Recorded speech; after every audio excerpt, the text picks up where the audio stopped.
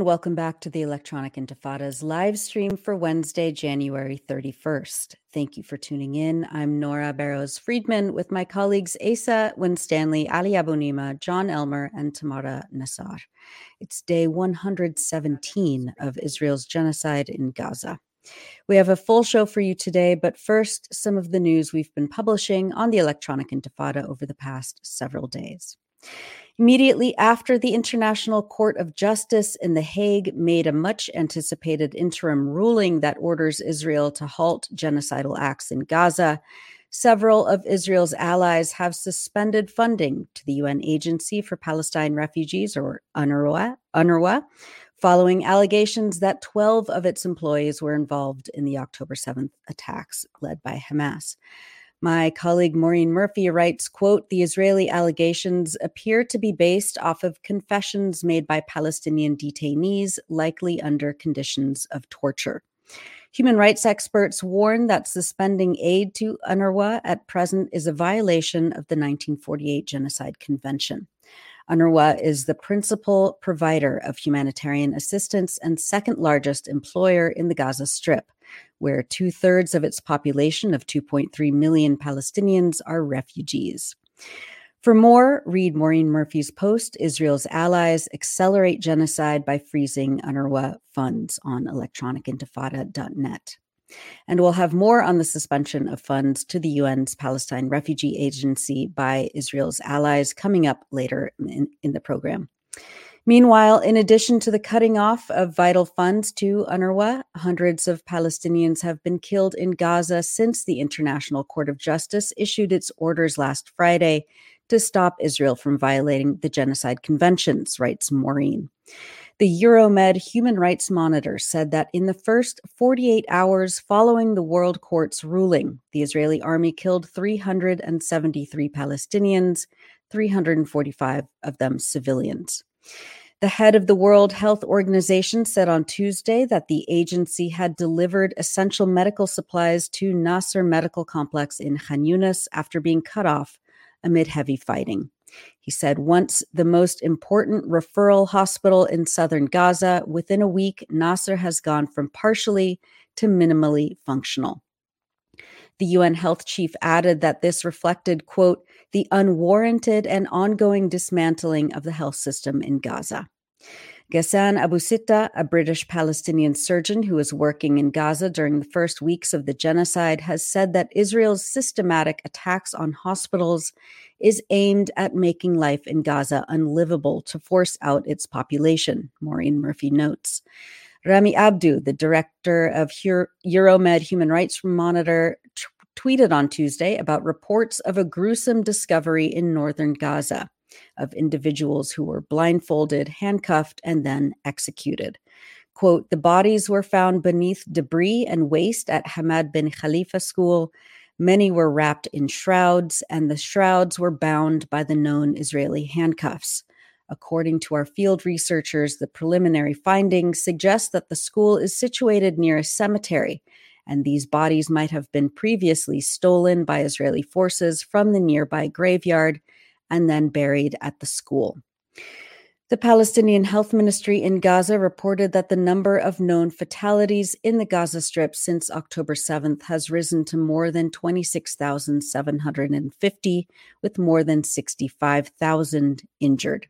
That was all from Maureen Murphy's report from Tuesday. Israel kills hundreds of Palestinians in Gaza after ICJ ruling on electronicintifada.net. Palestinians are contracting typhoid and hepatitis A after drinking contaminated water. Finding clean and safe drinking water has become nearly impossible, writes Khulud Suleiman and Salma Yassin from Gaza. Quote, "The desalination plants are closed entirely or operating at extremely limited capacity due to a lack of electricity and fuel. Israel has also destroyed much of Gaza's sanitation and water infrastructure or deliberately cut off the piping in of water," the reporters write. Most of the nearly 2 million people who have been displaced in Gaza are now in the south. The lack of clean drinking water there is especially acute. For more on this story, read Dying of Thirst by Khulud Suleiman and Salma Yassin from Gaza. And finally, in the occupied West Bank, my colleague Tamara Nassar writes that an Israeli death squad raided the Ibn Sina hospital in Jenin on Tuesday, extrajudicially assassinating 3 young Palestinian men. Quote, surveillance footage shows about a dozen Israeli special Ibn Sina hospital in the northern occupied West Bank city of Jenin on Tuesday. They were dressed as Palestinian doctors, nurses, and civilian women, and were armed with rifles as they moved through the corridors, Tamara reports. One Israeli soldier pushed a patient in a wheelchair, quote, in order to gain access to the hospital's 3rd floor, while another carried a baby bag containing weapons, stated the Geneva-based Euromed Human Rights Monitor. There on the 3rd floor, the Israeli forces entered the room of injured patient Bassel Ghazawi, 18 years old, where he was with his 23-year-old brother, Mohammed Ghazawi, as well as their friend Mohammed Jalamne, who is 27. Using silencer-fitted guns, the Israeli soldiers assassinated all 3 men and left the hospital. The operation lasted about 10 minutes. Bassel Ghazawi, who recently turned 18 years old, was receiving treatment after becoming partially paralyzed from an injury in October when Israeli forces drone-bombed an area of Jenin in an attack that killed 3 children. Bassel's 23-year-old brother Mohammed was one of the founders of the Jenin Brigade, a resistance group that formed in the Jenin refugee camp and is associated with the Quds Brigades, the military wing of the Islamic Jihad resistance group. Their friend Mohammed Jalamne was a member of Qassam Brigades, the armed wing of the Palestinian resistance group Hamas. The Israeli military said this had been a joint operation with the domestic spying and torture agency Shin Bet. Euromed Human Rights Monitor described the killings as an extrajudicial execution, as did the United Nations Human Rights Office. For much more on this story, read Tamara Nassar's piece, Israeli Death Squad Executes 3 Palestinians in Hospital, on electronicintifada.net. And those are just some of the many stories we've published on the Electronic Intifada over the last few days. Head to electronicintifada.net for much more. And you are watching and listening to the Electronic Intifada live stream. I'm Nora Barrows-Friedman. On the same day that the International Court of Justice delivered its preliminary orders last Friday, a federal court in Oakland, California, heard arguments in the case of Defense for Children International Palestine versus Biden. The lawsuit was brought by DCIP along with the Center for Constitutional Rights and Al-Haq, together with Palestinians in Gaza and the U.S. They filed the lawsuit in November against President Biden, Secretary of State Antony Blinken, and Secretary of Defense Lloyd Austin for the failure by those officials to prevent and complicity in the Israeli government's unfolding genocide against them, their families, and the 2.3 million Palestinians in Gaza. Attorneys asked the court to immediately order the United States to cease military support for Israel's unfolding genocide of Palestinians in Gaza and opposed the government's efforts to have the case dismissed. According to the Center for Constitutional Rights, 1 plaintiff testified from Gaza, 1 from Ramallah, and 5 plaintiffs provided live testimony in court of the death, displacement, and destruction their families and communities have faced since Israel began its campaign of retaliation for the October 7th Hamas attacks. In just one example, approximately 60 members of Ahmed Abu Ful's extended family have been killed since the complaint was filed in November, underscoring the need for the court to issue an immediate injunction. Ahmed, of course, is a lawyer with Al-Haq and has been on this live stream several times before. Joining us now to talk about the federal case is one of the plaintiffs, our friend Laila El-Haddad. Laila is a Palestinian journalist, writer, public speaker, gardener, foodie, and mom. She's the author of the books Gaza Mom and Gaza Kitchen, and she co-edited Gaza Unsilenced with Rifat Al-Arir. Laila, thank you so much for being with us on the Electronic Intifada live stream. Thank you for having me. Hi, Laila. It's so good to see you. Likewise, it's a privilege to be here. I was getting a little, wondering why Ali hasn't had me on yet, but better late than never. Before we get into the federal case, though, tell us about your family in Gaza right now. Are you even able to get in touch with them? Where are they? What do you know so far? It's, I just, right as you were speaking, I was trying to see if I could get any updates from my, my voice, as you can see, from days of testifying and so on. My cousins in Rafah in the south of Gaza are the ones that I've been in communication with, but we've lost contact for the past few days, which, is always unnerving because I know things are really bad if I don't hear from them in particular. But I also have an extended number of family members in the city that haven't left since the beginning, as well as within central Gaza. And I have my aunt and my cousins in Mawasi of Khan Yunis. So the ones in the city are the ones that are probably in the most precarious situation. One of my cousins and her husband and her 2 children are right in front of the Nasser hospital in Gaza City, and were initially completely besieged by Israeli tanks and sort of had a small reprieve. And then in the past few days, you might have heard that there was another evacuation order for that entire area of Gaza, but I don't believe they left. So I just haven't been able to hear from them. I heard finally from my cousin in Gaza City, who was a witness to the murder of my aunt by Israeli forces, and his brothers and my cousin's wife as well. This was on November the 2nd, and I just hadn't heard from him since. And he was explaining to me how he was basically trying to find any kind of safety or shelter, fleeing from one neighborhood to another within the city.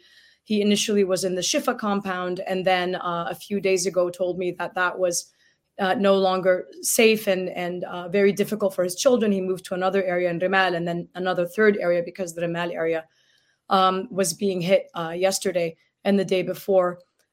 So it's, I don't even know what to say anymore. I feel awful talking to them. And if it's any consolation, they say to me, tell everyone that you speak to keep speaking out and keep writing and keep protesting and keep suing and keep, whatever it is that's in your capacity to do. They said, keep doing it because it's important to us, and it reminds us and it makes us feel that we are not alone, that we are heard and we are seen. And we have those speaking out on our behalf.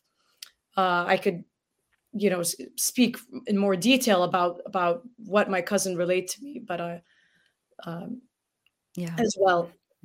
That's such an important message, Laila. It's the same message that I get from everyone we're in contact with in Gaza, and it's one I think that everyone who's watching today or who's going to be watching this live stream later on should and do take to heart, that we have to keep raising our voices, and that's the most important thing we can do for all our friends and colleagues and loved ones in Gaza. And we certainly pray for your family and everyone in Gaza to be safe and for this horror to end very quickly, which is what you and the other plaintiffs in this federal court case against President Biden and other top U.S. officials are trying to achieve.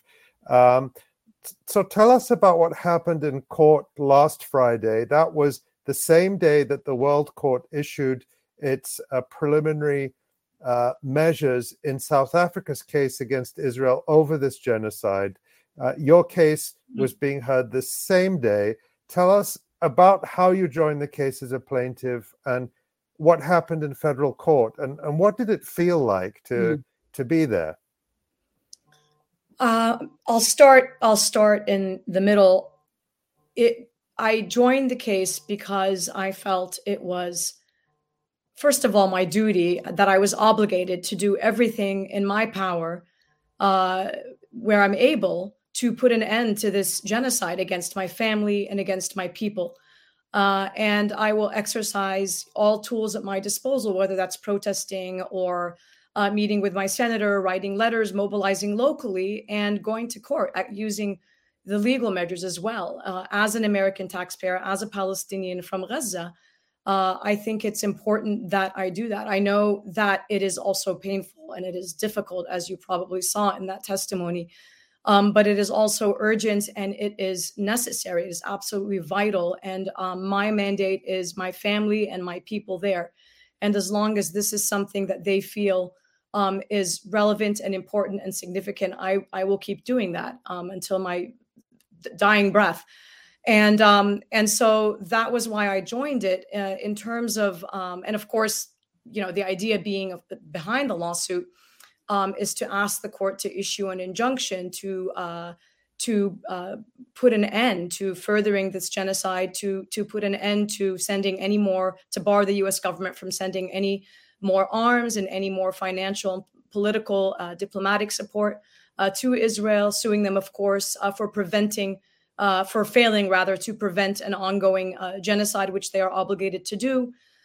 So those were the reasons why. In terms of what it felt like, and maybe I'll precede that by saying we frankly didn't even think we would get this far. So I just want to say it was an incredible victory that this was not dismissed, that the court not only did not dismiss it, but agreed to an in-person live testimony.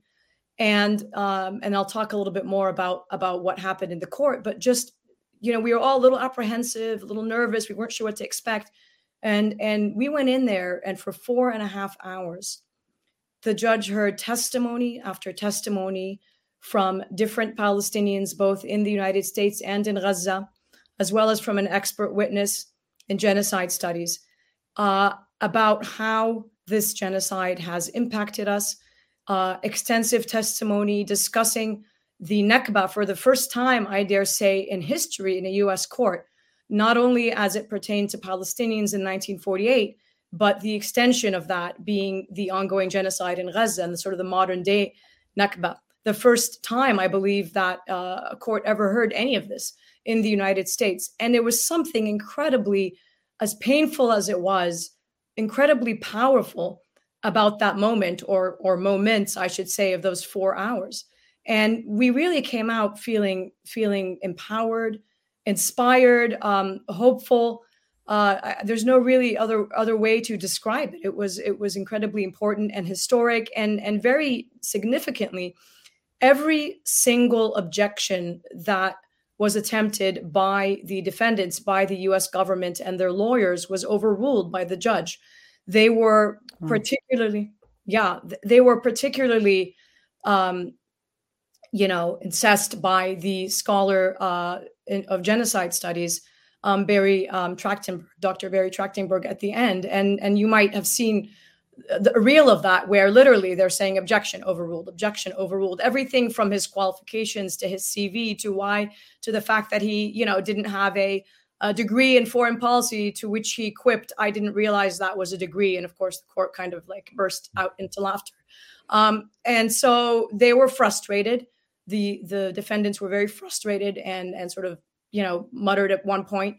But again, it was really remarkable also that the judge preceded all of this by issuing some prepared remarks, which he didn't have to do. That kind of set the tone for the entire day. And also listened very carefully, allotted us the maximum amount of time that we each needed for our testimonies, and ended with a summary saying essentially that this was the most important case of his career that he wanted to deliberate on and take very seriously, and letting us know that we had been seen and we had been heard, which might seem trivial. But for those of us who have endured and who have seen our families endure the horrors of this ongoing genocide, just being able to hear such words was more than we have heard or seen by our own administration in the entire 3 months. Instead, our families' deaths, have been raised into question, right? We've been dehumanized. The genocide continues despite overwhelming evidence demonstrating the deliberateness of the nature and the intent, right, of this genocide, and Biden himself acknowledging that many of these bombings have been indiscriminate. Yeah. Laila, just one thing, listening to you, I'm remembering how emotional I felt and many other people felt when we listened to South Africa present its case at the International Court of Justice, and that feeling of being heard for the first time. I mean, it sounds trivial, but when you actually experience it, it's very powerful. You get this rush of emotion, of validation that we never feel as Palestinians, or rarely feel. And just to remind viewers that I hadn't seen that reel you mentioned, but in general, in fact, but IMEU. Yeah, no, I encourage everyone to see it. But just to say that United States federal courts do not allow cameras. People are used to seeing trials and hearings in U.S. state courts, but we don't have cameras in federal courts, which is why it's so important for you to be here and tell us what happened in court. Otherwise, none of us who weren't there would know about it. Yes, that's exactly right. And in fact, the judge, in addition to allowing the live testimony, allowed 1,000 permits, I think, for people to view it live streamed on Zoom, which was also incredible. But yes, I agree with everything you said. It was because it was, overshadowed is maybe the wrong word, but by the ICJ ruling and by everything that was happening with UNRWA. I don't think, unless you're in the Bay Area, people got a sense or a real appreciation for how historic and how incredible that day and those moments were for Palestinians, in their own words, in their own voice, for the first time, to be narrating their own experience in a federal court about what the United States is complicit in doing. Laila, was there any indication that your case was bolstered by the decision of the ICJ earlier in the day? Was there any discussion within the testimonies that were given about the obligation now that the Biden administration had? I mean, they had before, but especially emboldened by the ICJ's provisional measures. Yes. So in fact, the lawyers, God bless them, I wish one of them was on with us right now, got up at the crack of dawn at 3 or 4 a.m. Pacific time to listen to the ruling and to deliver the documents to the judge. And so he was well aware of that ruling prior to our own testimonies and hearings. And I do believe that will likely have an impact on his decision. Much of this, of course, will and may come down to matters of whether or not this is his jurisdiction, and that's what the defense was trying to argue. But it nevertheless is a huge, regardless of the outcome, huge political victory for the Palestinians in terms of being heard and seen, in terms of continuing to put pressure on the administration, and in terms also of the judge having heard that if he is not, and he kept saying, tell me, I want to hear from you, from the lawyers. Tell me what to do. It was almost like he was saying, I need help. I need you to help me.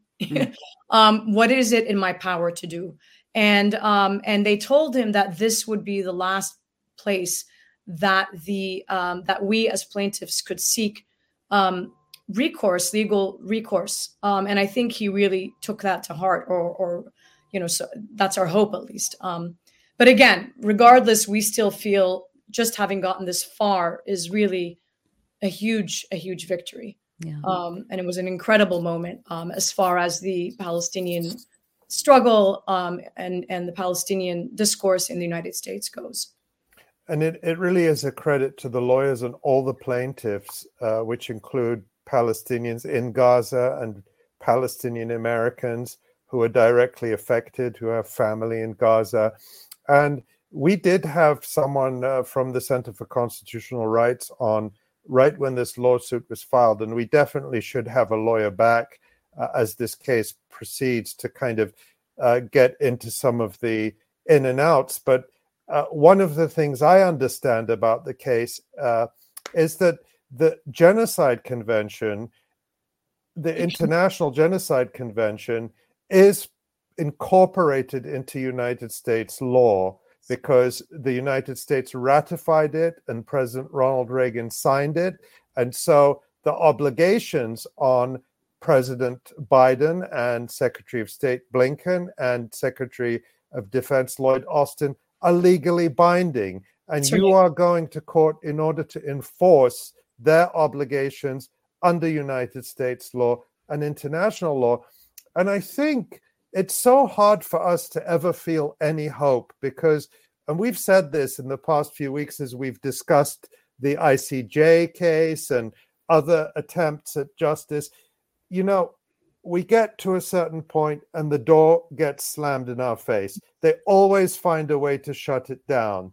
And so we are very cautious. We're like people who've touched the hot stove and who are now very careful about it. So I think it's just to remind ourselves that we go into this with great apprehension, but to hear you, Laila, it just does give me hope, and it's something we have to continue to push. We have to use every tool in our reach to try to bring justice for our friends, family, and people in Gaza and in Palestine. Mm-hmm. Absolutely. I mean, we don't have a choice. And it was just, as you said, you know, we're constantly having as Palestinians to put on our different hats, you know, but it was emotional and painful for myself and to hear the doctor from Gaza testify. He started us off and to say, I have nothing left but my breath. Israel, with the United States' help, has taken it all away. And just those words stick out in my mind. Sorry, now I'm going to get all teary-eyed again. So see, I can hold it together. That we are doing this, you know, our taxes, our government, and that was really important to demonstrate. What I had said was, you know, it's my tax dollars and my government that are killing my family. And President Biden can put an end to this with one phone call. But he is deliberately choosing not to, and in fact is doing quite the opposite and bypassing Congress and sending more arms and providing, you know, financial and political and diplomatic cover and dehumanizing Palestinians and denying our deaths. And then what? And I really do feel that the judge took this to heart. The testimonies ended, as I said, with Dr. Trachtenberg's testimony, in which he said, this is a textbook case of genocide. This is what I have studied for, me and other experts, our entire lives, to prevent something like this from happening, to be able to come and testify and say, this should not be happening, not to theorize about it or to reflectively look back and say it shouldn't have happened. And that was incredibly powerful to begin and to end with those two testimonies, interspersed, of course, with our own testimonies about what our families are enduring and continue to endure in Gaza. What is the timeline for the judgment? Is there any indication about, you know, when the judge will make his decision? And then, you know, if he finds that that the Biden administration are guilty of the accusations that are laid out in this case, what happens next? So that I don't know, not being the lawyer, but I do know that he said he wanted to take his time, that he could have easily dismissed it before. He could have even said there's no hearing, and he didn't do that. And then he could have even heard us just for the sake of hearing us and then said dismissed. And he also didn't do that. He did say this was the most important case of his career and that he was taking the responsibility very seriously, with the understanding that it had the ability to, you know, save lives, to potentially set a legal precedent, to provide reprieve, obviously, for millions of people. And that, as I said, there was no other place where we could go as plaintiffs to argue our case. So he said he wanted to take his time to deliberate and think about it and look into all the jurisdictional issues and so on. So I'm really not sure in terms of the timeline. I know that one of the lawyers, Laila El-Haddad, had said it could be days, it could be weeks. So something in the range of that. In terms of course, what the potential outcomes could be, he could decide that this was indeed not within his jurisdictional authority powers to speak to the executive branch or tell the executive what to do. He could decide that he wants to issue an injunction telling them that they need to cease, sending any further weapons, for example. So there's a range of things that he could potentially do. And regardless, one more thing. That regardless, again, this is on the record now, right? This is in the court, in the federal court record online. That President Biden and Secretary of State Blinken, I don't know why I kept saying Clinton in my live videos, maybe her too, but she's definitely implicated. Yeah. Yeah, I was listening to one of the things I recorded later, and I kept saying Clinton. But anyway, that they are now, it is on the record that they have been accused of complicity in genocide. That's very important. We'll be watching it. I believe this is still a preliminary phase of the case, and what we hope is that the judge will act quickly and decisively and issue an injunction, which could include, as you mentioned, ordering the administration to stop supplying the weapons which are being used for the genocide. I did see one question in the comments. People were asking if there is a similar lawsuit in Canada. And I believe the answer to that is yes, that there is either one that has been filed or is being filed. I don't have the information at my fingertips, but that is something perhaps we can come back to in a future show. I know that there's some local, maybe civil lawsuits, if I'm not mistaken, not federal ones though. So there's one in Chicago, I know, that is ongoing, but I'm not sure of the difference. I believe this is the only federal one in the United States. Right. And maybe if anyone knows more about the case in Canada, we'll certainly try to get that information for a future show. Yeah. Finally, Laila, how are you doing personally with all of this? You're a mom, you have children, you are in the belly of the beast, very close to DC, and you're trying to, figure out how to care for your family 10,000 miles away. How are you doing? That's the question of the hour, right? How are we all doing? We're doing as well as can be expected, I guess, but it's not a question. What I just keep saying is we don't have the luxury to grieve or reflect. We are not in that position right now. At least not speaking for myself personally. All I can do is to convert that emotion and that overwhelming feeling of grief and despair into action. And so while I dread being, as you said, here near the belly of the beast, it truly and genuinely disgusts me.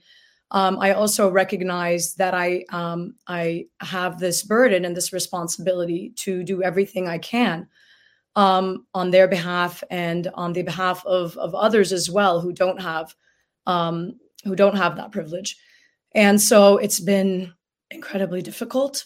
And, it's stressful on the family. But again, that's kind of trivial compared to what our own families are going through. And yeah, it's difficult to speak to them. And I just keep apologizing and saying, I don't know what to tell you, and this is why we do what we do, that we're literally paying for your suffering. We're bankrolling your suffering. So it's just a heavy, thing to live with.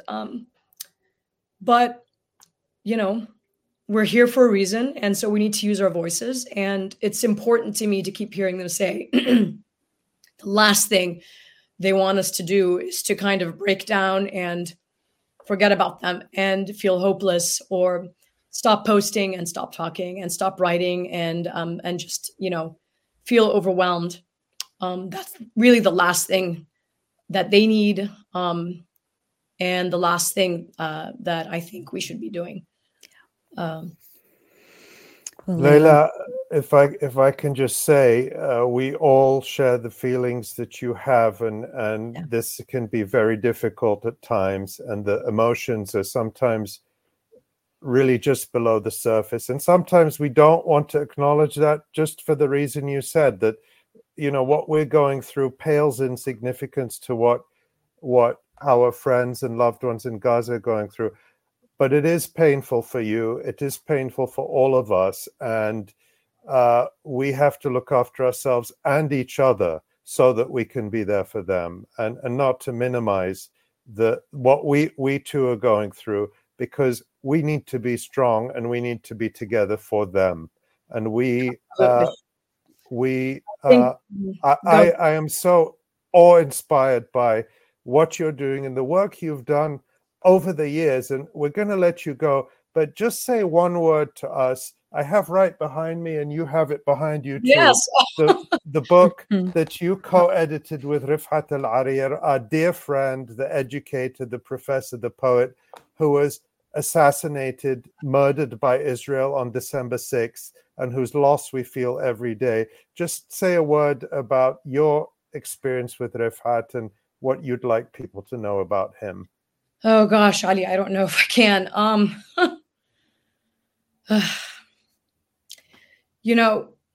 Maybe I'll just start by saying,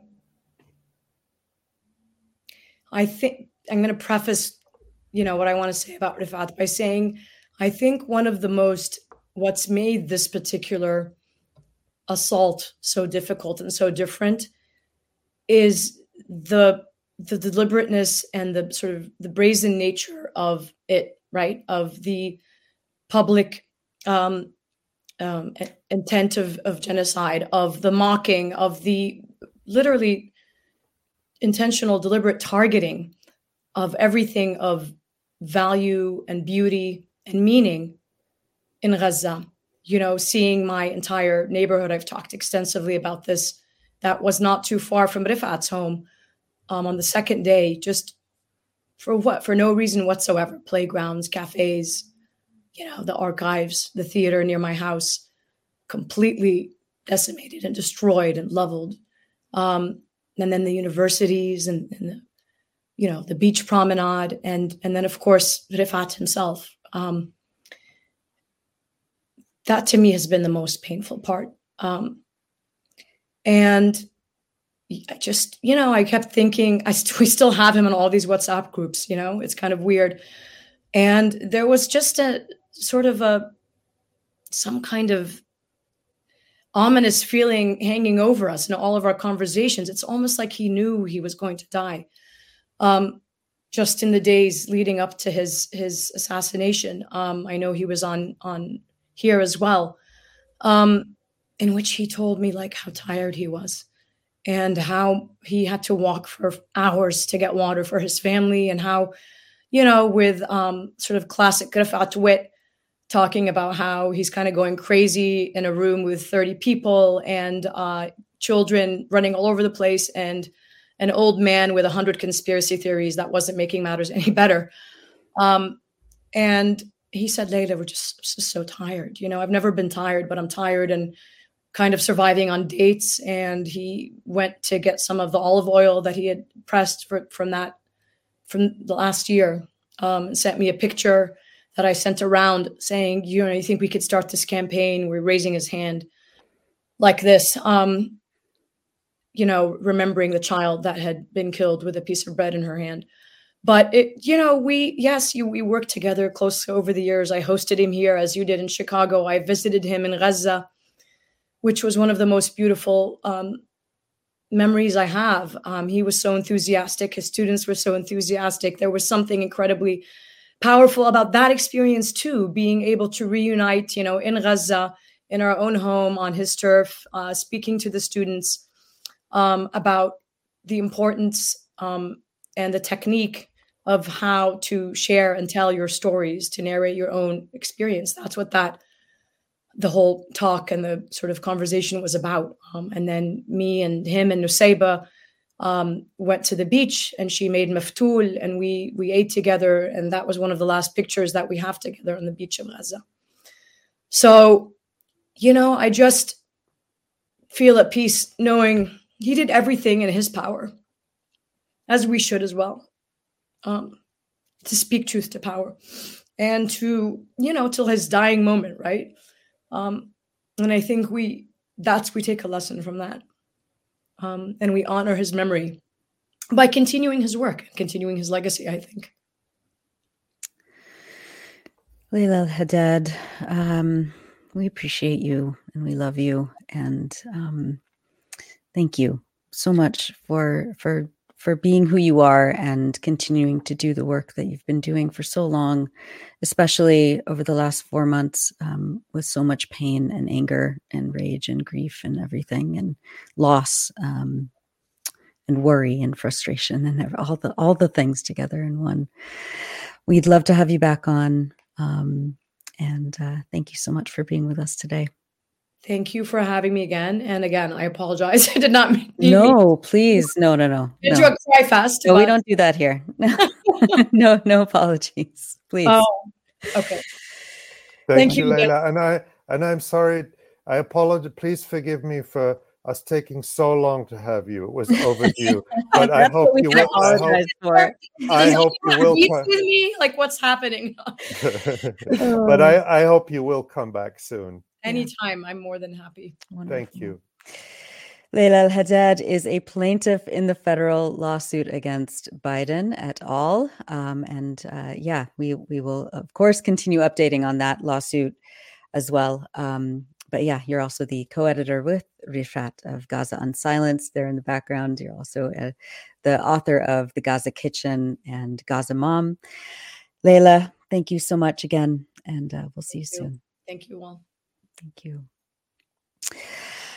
Okay. Well, coming up in our after this next segment, we'll have Chris Gunness, formerly the head of the UN Agency for Palestine Refugees. But first, Ali, you have an update on the. It's so hard to segue, so I'm trying to figure out how to do that. But you do have an update on the situation, the so-called mass rape investigation published by the New York Times in December. We didn't want to revisit this, but we have to. Tell us about what's the updates here. Yeah, first to remind our viewers, a month ago, the New York Times published an article with the headline, "Screams Without Words, How Hamas Weaponized Sexual Violence on October 7th. And it was supposedly the result of a 2-month-long investigation led by Pulitzer Prize-winning reporter Jeffrey Gettleman. The Times claimed to present evidence that Hamas fighters raped Israeli women on October 7th and that, quote, the attacks against women were not isolated events, but part of a broader pattern of gender-based violence. But as we showed on our January 3rd live stream, the Times' so-called investigation was deeply flawed, and I would go as far as to say fraudulent. People can watch that segment on our YouTube channel. Yeah, and we can link to that. But I know that some staffers inside the New York Times itself have reached similar conclusions to the one that we and other independent outlets have reached. Is that right? That's right. On January 28th, The Intercept revealed that the Times pulled a high-profile episode of its podcast, The Daily, that was based on Gettleman's mass rapes article. According to The Intercept, the decision not to air the episode was taken, quote, amid a furious internal debate about the strength of the paper's original reporting on the subject. And I want to note that The Daily is more than just an ordinary podcast. It is broadcast every weekday on public radio stations around the United States, so millions of people hear it. It's very influential. According to The Intercept, the episode was supposed to air on January 9th, but as criticism of Gettleman's reporting grew internally and externally, The Daily shelved the original script and put a hold on the episode. Now, they then wrote a new script, one that was, according to The Intercept, allowed for uncertainty and asked open-ended questions that were absent from the original article. In other words, The Daily was going to cast doubt on the Times' own reporting. But even that new script remains the subject of significant controversy within the Times newsroom and has yet to air. According to The Intercept, some New York Times staffers fear another caliphate-level journalistic debacle. Right, and remind our viewers what that is. Right. Caliphate was a sensational multi-part podcast by New York Times reporter Rukmini Kalamaki. It was released in 2018.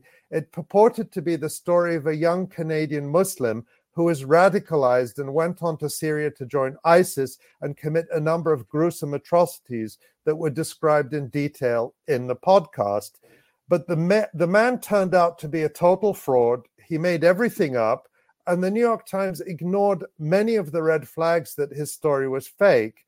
The Times ended up retracting the podcast, and it was obviously a huge embarrassment. This malpractice is not harmless. The podcast undoubtedly fed anti-Muslim fear-mongering in both Canada and the US by boosting the notion that young Muslims in these countries present a grave danger. And I would say that the New York Times' reporting of Israeli atrocity propaganda since October 7, such as the claims of mass rape, is also extremely harmful because it provides Israel with a justification for and distraction from its genocidal crimes against Palestinians in Gaza. And it really seems to me that the New York Times as an institution has not learned the lessons from the Caliphate debacle, although it appears that at least some of its staff have, which is why they are now raising the alarm over the Gettleman article. Have there been any New York Times editors who have responded to this controversy over the mass rapes article? Is anyone taking this seriously from inside? One New York Times staffer told The Intercept, quote, "There seems to be no self-awareness at the top." The staffer added that Gettleman's story, quote, "deserved more fact-checking and much more reporting, all basic standards applied to countless other stories," end quote. But instead of assigning editors to review Gettleman's work with some objectivity, it appears the Times has allowed him to investigate himself. Sources, it sounds familiar. Yeah, Sources at the Times told The Intercept that Gettleman was assigned to write a follow-up story and gather evidence to support his original claims that were in the story back in December. Right. Amazing. And that article that Gettleman did investigating himself has now been published. Does it resolve any of the problems with his original quote unquote report? Or did he come up with any new evidence? Is there anything now to back up the spurious claims that have been debunked? Yeah, it was published on January 29th. And while it does contain new unverified claims and a lot of spin and evasion, there is nothing in it that you could call new evidence. Mm-hmm. Gettleman really tries to skirt around or simply ignores the key problems with his reporting that we and others have pointed out. Right. Convenient. What are some of those key problems?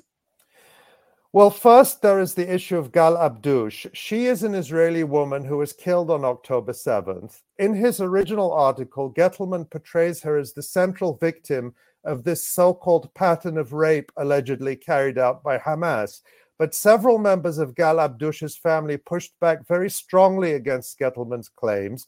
They say that there is no proof that Gal Abdush was raped, and they said that the Times manipulated them. They had no idea that the story Gettleman was working on was going to claim that Abdush was raped.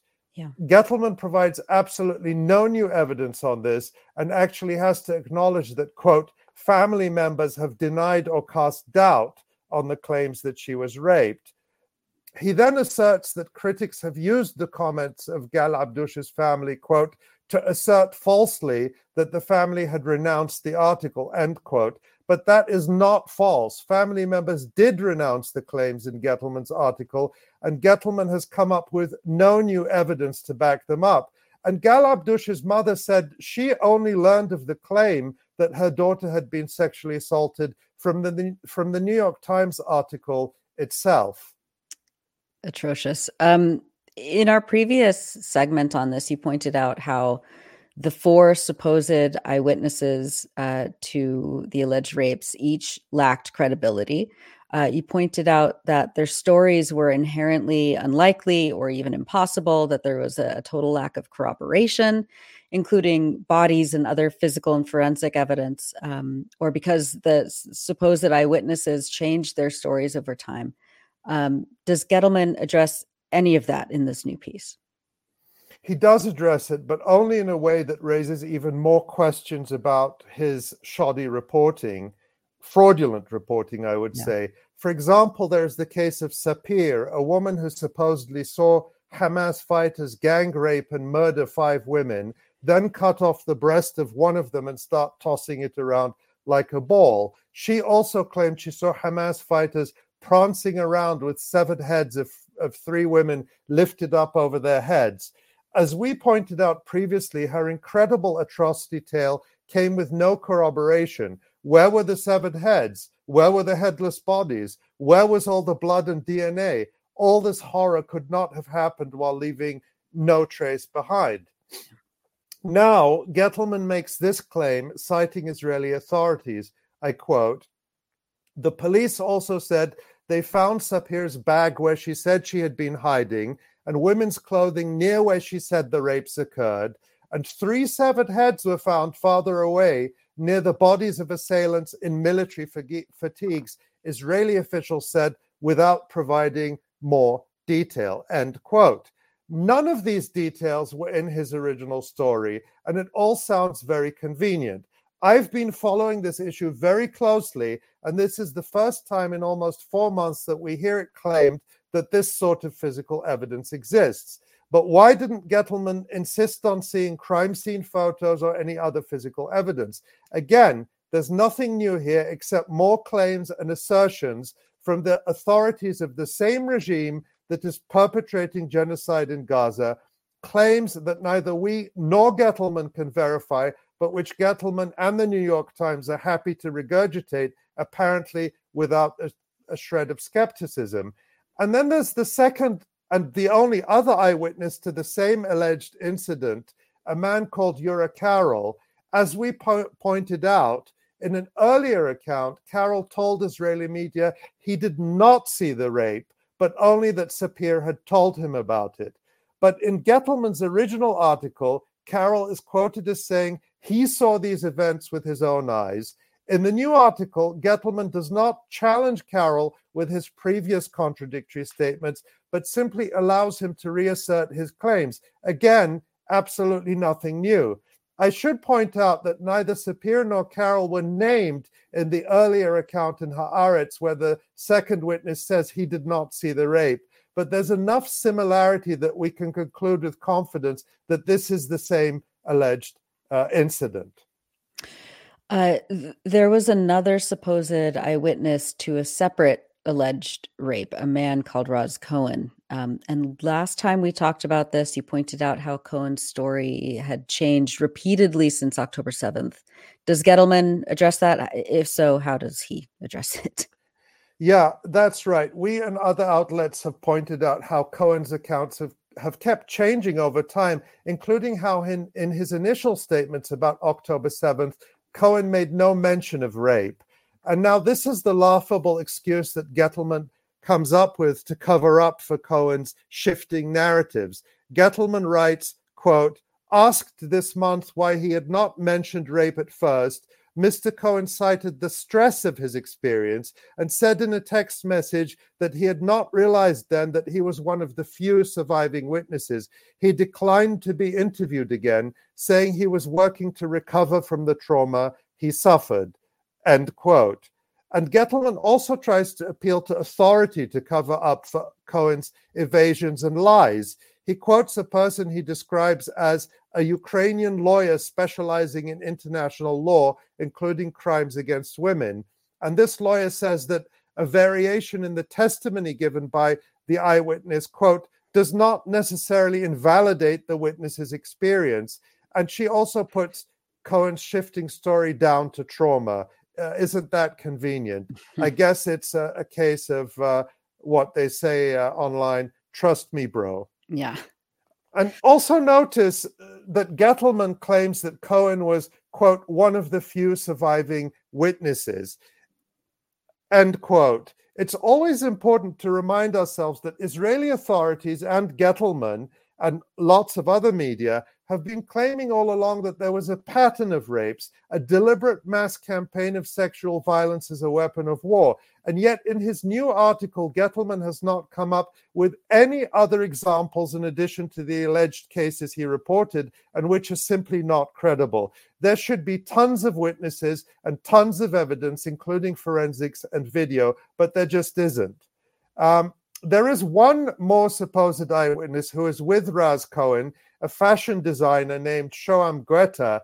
Guetta claims he saw the same assault as Cohen, but there's nothing to corroborate it. Gettleman does not add anything new about Guetta, just repetition of what he claimed in the earlier article. But it's notable that Guetta has been a publicity seeker from the start. In the last few weeks, he's been deployed in Gaza with the Israeli army, and he posted this photo on Facebook where he actually advertises his collection, his fashion collection called Gutos, on the wall of a house in Gaza. You can see that photo here. I don't know what to say about that, other than absolutely despicable. Ali, the last time you talked about how Gettleman relied to a large extent on Zaka, the Jewish extremist group that goes to crime scenes to collect bodies or body parts for burials, but which even by its own admission has no expertise in forensics or pathology. I don't think they're even like officially licensed by any sort of like public health body. Zaka leaders and its personnel have lied repeatedly about what they saw on October 7th, including the completely debunked stories of burned children and a pregnant woman whose belly was sliced open. Just these horrific, fantasy myths. Does Gettleman explain in his new article why he relied on an organization, Zaka, that has lied so much and has a vested interest in these lies? No, Zaka is not even mentioned in Gettleman's new article. It appears there was no way for him to spin away his egregious malpractice of relying on such an organization, so he just ignores the matter. Mm-hmm. It's really a fatal blow to his credibility. I suspect that Gettleman's shoddy effort to get himself off the hook is not going to silence the internal dissent within the New York Times and may even heighten it. After all, why is Gettleman being allowed to investigate himself, to try to airbrush away his deceptions, and why are editors letting him do it? The New York Times, if it had a shred of integrity, would retract Gettleman's story completely. Yeah. Ali, is there anything else we should know about this? Well, I just want to add that The Intercept's reporting is very welcome, and their article goes into a lot more detail about the Times' institutional anti-Palestinian bias, much more than we have time to go into here. But I did find it disappointing that they did not give credit to those of us who did the heavy lifting to debunk Gettleman's story in particular and Israel's evidence-free claims of mass rape in general. Less surprisingly, Gettleman didn't link to us either. So I just want to give a shout out to Mondo Weiss in the Gray Zone, and there are others as well, people who've used their Twitter accounts to expose some of this, because together with the Electronic Intifada, I think we have all done very important work on this. We'll cut this segment of the live stream as a separate video, and we'll be sure to include links in the description to some of those key articles on the collapsing mass rapes narrative from all of these publications, including, of course, the Electronic Intifada. Thank you so much, Ali, for that update. Very necessary update. And and sadly, we'll probably have to keep updating because the story won't go away. Yeah, as Asa keeps saying, it is a bit like all of these things are a bit like the fake Labour Party anti-Semitism crisis in the UK. You think you're done with it, and then it just keeps coming back. Yeah, it's like whack-a-mole. Well, thank you so much, Ali. Again, you are watching and listening to the Electronic Intifada's live stream. We're going to turn now to our next guest, Chris Gunness. The United States and allied governments have frozen funding to UNRWA the UN agency that provides basic health and education services to millions of Palestinian refugees. Right now, UNRWA is a lifeline for Palestinians facing Israel's genocide in Gaza. The pretext for the funding freeze is Israel's claim, which cannot be independently verified, that 12 out of the thousands of UNRWA employees in Gaza took part in the October 7th resistance operation. The UN has fired a number of them without due process and without any credible investigations being completed. We all know how much Israel has lied during this genocide, so we can't take any of their accusations at face value, especially when we have not heard from those Israel is accusing.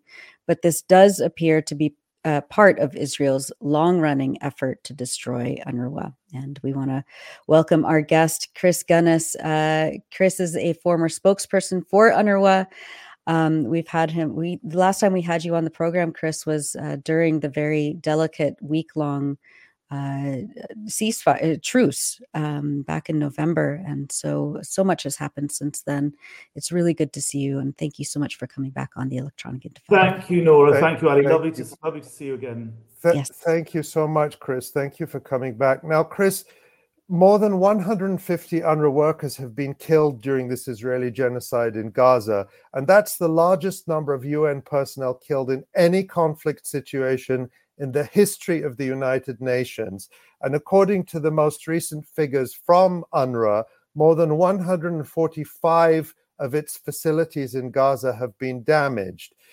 How can we explain that none of that has prompted either the United States or its allies to curtail their military, political, economic, and diplomatic support for the perpetrator, Israel?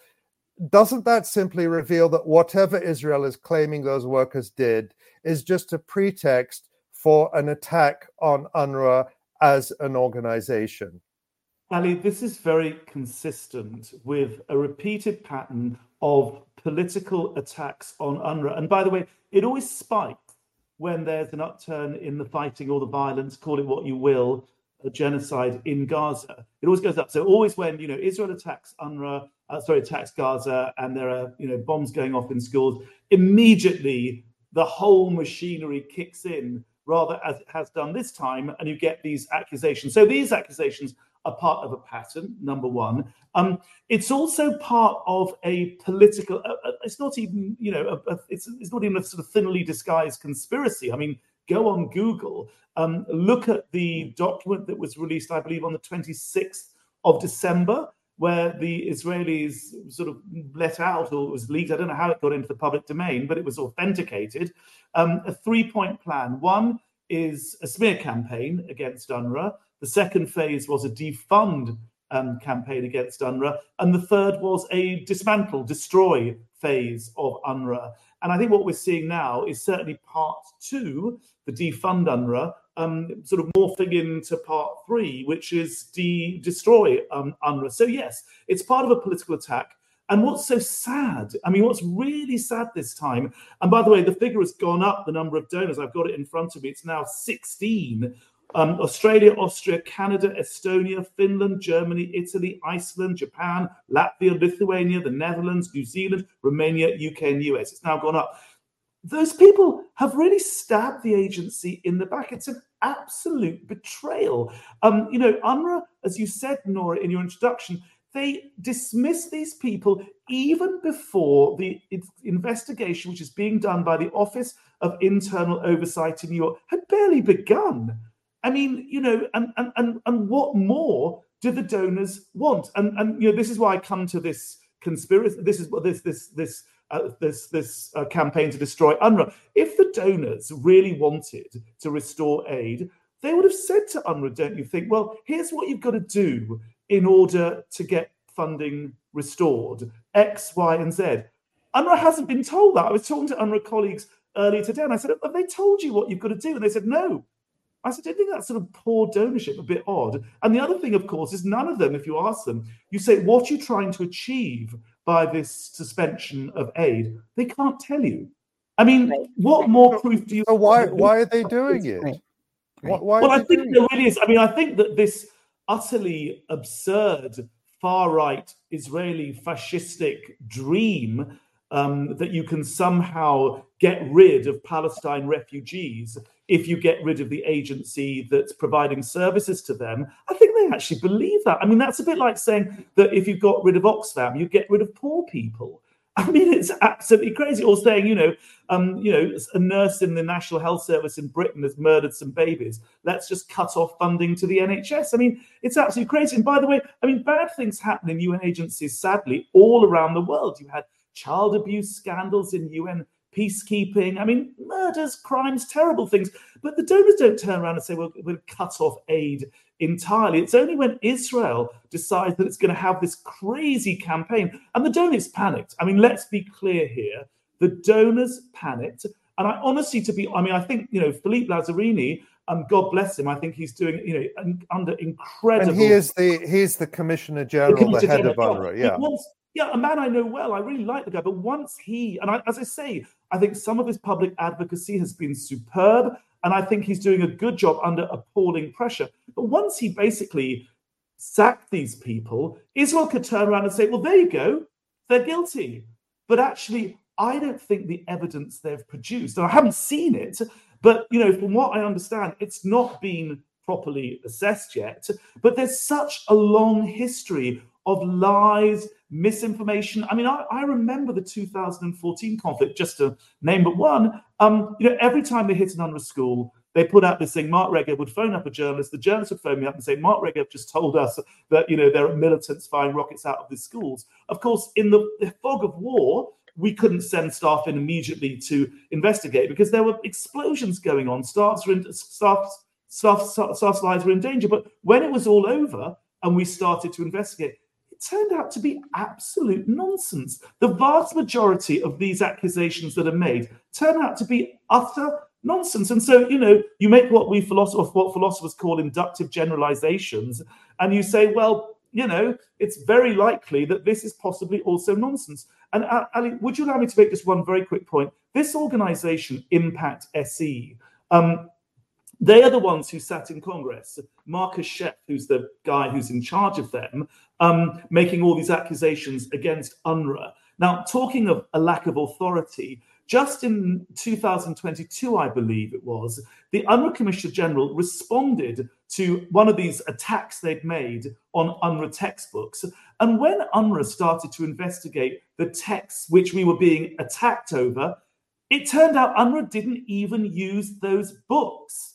I mean, why does the world give credence and credibility, put them in a hearing in Capitol Hill and have them saying these extraordinary things about UNRWA's education when it has a proven track record in either making things up or getting things wrong? Look on UNRWA's website and have a look at the press release that was put out. It's crystal clear. I mean, no, this is mad. And UNRWA has got systems in place better than anybody else. And this is, if you'll allow me to address this, Nora and Ali, there's all this talk. We heard it on Capitol Hill yesterday. Let's replace UNRWA. Well, let me tell you, UNRWA has 13,000 staff in Gaza alone. It's got nearer 33 in the rest of the region, Syria, Jordan, Lebanon, and the West Bank, and then Gaza.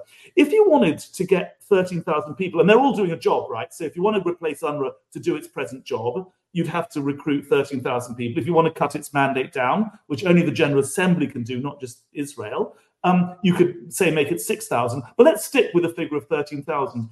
You'd have to put adverts in websites or newspapers or somewhere to recruit 13,000 people. You'd then have to get the personnel department to go through all the applications, have the first interview, whittle them down, do the second interview. Then you'd make your choice of your candidates. Then you've got to do the onboarding process. And you've got to do that during all that during genocide. Yeah. But when people are starving. Yeah. But and then what you do is you onboard them, you do all the security checks. People who've got this idea that you can replace UNRWA overnight and bring in UNHCR. And by the way, UNRWA are the cheapest workers in frankly the entire UN system. So the donors who have not thought through the practicalities, and I think it's beginning to dawn on them, and the Israeli generals, by the way, who think, oh my God, we're the occupying power. If we get rid of UNRWA, we might have to start doing food distributions. But Chris, there's so much there to unpack, and I just want to put a couple of points out there because there was a lot that you addressed. First of all, this Israeli pattern of throwing out accusations and then the donors jump. This is not new. We saw this. Sorry, finish, Ali. Finish. Yeah. Shall I go? Well, I just want to put a few things to you. Yeah. So they did this back in, I think it was October 2021, with the major Palestinian human rights groups like Al-Haq, Al-Mizan, Defense for Children International, and all the European donors cut off their funds. And they said, oh, we take the Israeli allegations about ties to terrorism very, very seriously, and we're going to investigate, and we're going to freeze our funding. And then, of course, there is a long investigation. Then, of course, it comes out in the end that the Israeli allegations are completely baseless. But by that time, the damage has been done to the reputations of those organizations and to their functioning and to their funding and so on. That's something that our colleague Maureen writes about in her piece that Nora referred to earlier. We can flash that up on the screen so people can find it. And they also did this with World Vision, the major international charity that works in Gaza, where Israel arrested its Gaza director, Mohammed Al-Halabi. He's still in prison, made these ridiculous accusations that he had funneled $50 million from World Vision's funding to Hamas, something World Vision said was impossible because they don't have that budget. Our entire program in Gaza was something like $2 million, and World Vision, which is based in the US, and it was the Australian branch, the Australian government, not a great friend of the Palestinians, investigated. World Vision investigated. They hired their own independent auditors, and they all found it was baseless. So this is a playbook that Israel does repeatedly. But the Ali, point you make, go ahead, Chris. No, well, I was going to say, I mean, there is something that feels slightly different, and that is that UNRWA's not in certain time I've been, involved in UNRWA. We've never had a situation where the top donors have simply defunded over something like this. I mean, it's so disproportionate, and it is unprecedented. I mean, they've never just, we're talking about $500 million they've taken with them, which is going to affect UNRWA programs. What will be the impact of that, Chris? Talk about what will be the impact.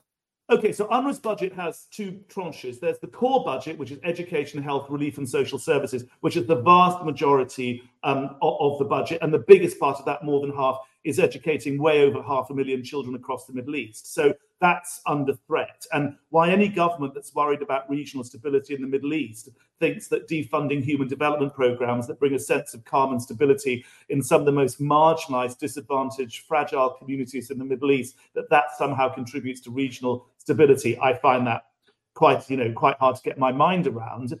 But of course, the other part is the emergency assistance. So UNRWA, through its history, has done schools and health, and off it goes. And then suddenly a war or a genocide or something will break out around them, and they have to drop everything, employ new people, use up the emergency budget, go after funds and do this. And that's sort of what's really at stake here. The aid pipeline is quite fragile. There are in-kind donations, but basically, if you want to procure food, unless you get it in kind, you've got to buy it, and that needs having money. And if you don't have that money, you can't buy food, you can't buy medicine, you can't buy, sanitary products for the women, you can't buy vaccines for the newborn babies. So, that's my biggest concern. It's these emergency services, which the people coming into the health centers and the food distribution centers, but the school term should have started. Kids should be at school. But it's not just the kids in Gaza. Donors concerned about regional health, about regional stability. It's the schools in Nahr al-Bared. It's the schools in Sabra, Shatila, in the south, in Sidon and Tyre. It's the schools in Yarmouk. It's the schools in Homs. It's the schools in Marka camp in Jordan. Some of the worst camps in the Middle East. You're going to start finding kids on the streets of these places. Guess what? Pretty, well educated but underemployed people do. I mean, I don't want to buy into this stereotype that all Palestinians are terrorists, but you are going to start having hungry, angry people. And why anyone thinks having large populations of hungry, angry people on the doorstep of Israel, even if we for a moment buy into the security narrative of Israel as a reason for supporting UNRWA, which of course, I don't. I think there are human development reasons for and human rights reasons for supporting UNRWA. But even if you buy into that, it's just not in Israel's interest to have all these, people in a desperate situation, having seen their relatives being slaughtered on the doorstep of Israel. They're creating another huge Palestinian refugee population. And I wanted to come back to something you asked earlier, Ali and Nora, if you'll give me time. This idea that somehow on the step towards ethnically cleansing and forcing these people into the Sinai, which, by the way, is very clearly in the leaked document of the 13th of October, the security document. It was where they presented three options, and the preferred option, time and time again endorsed, was kick all these refugees out, kick even the non-refugees, so Gaza, 2/3 refugees, 1/3 not, but kick them all out into Sinai.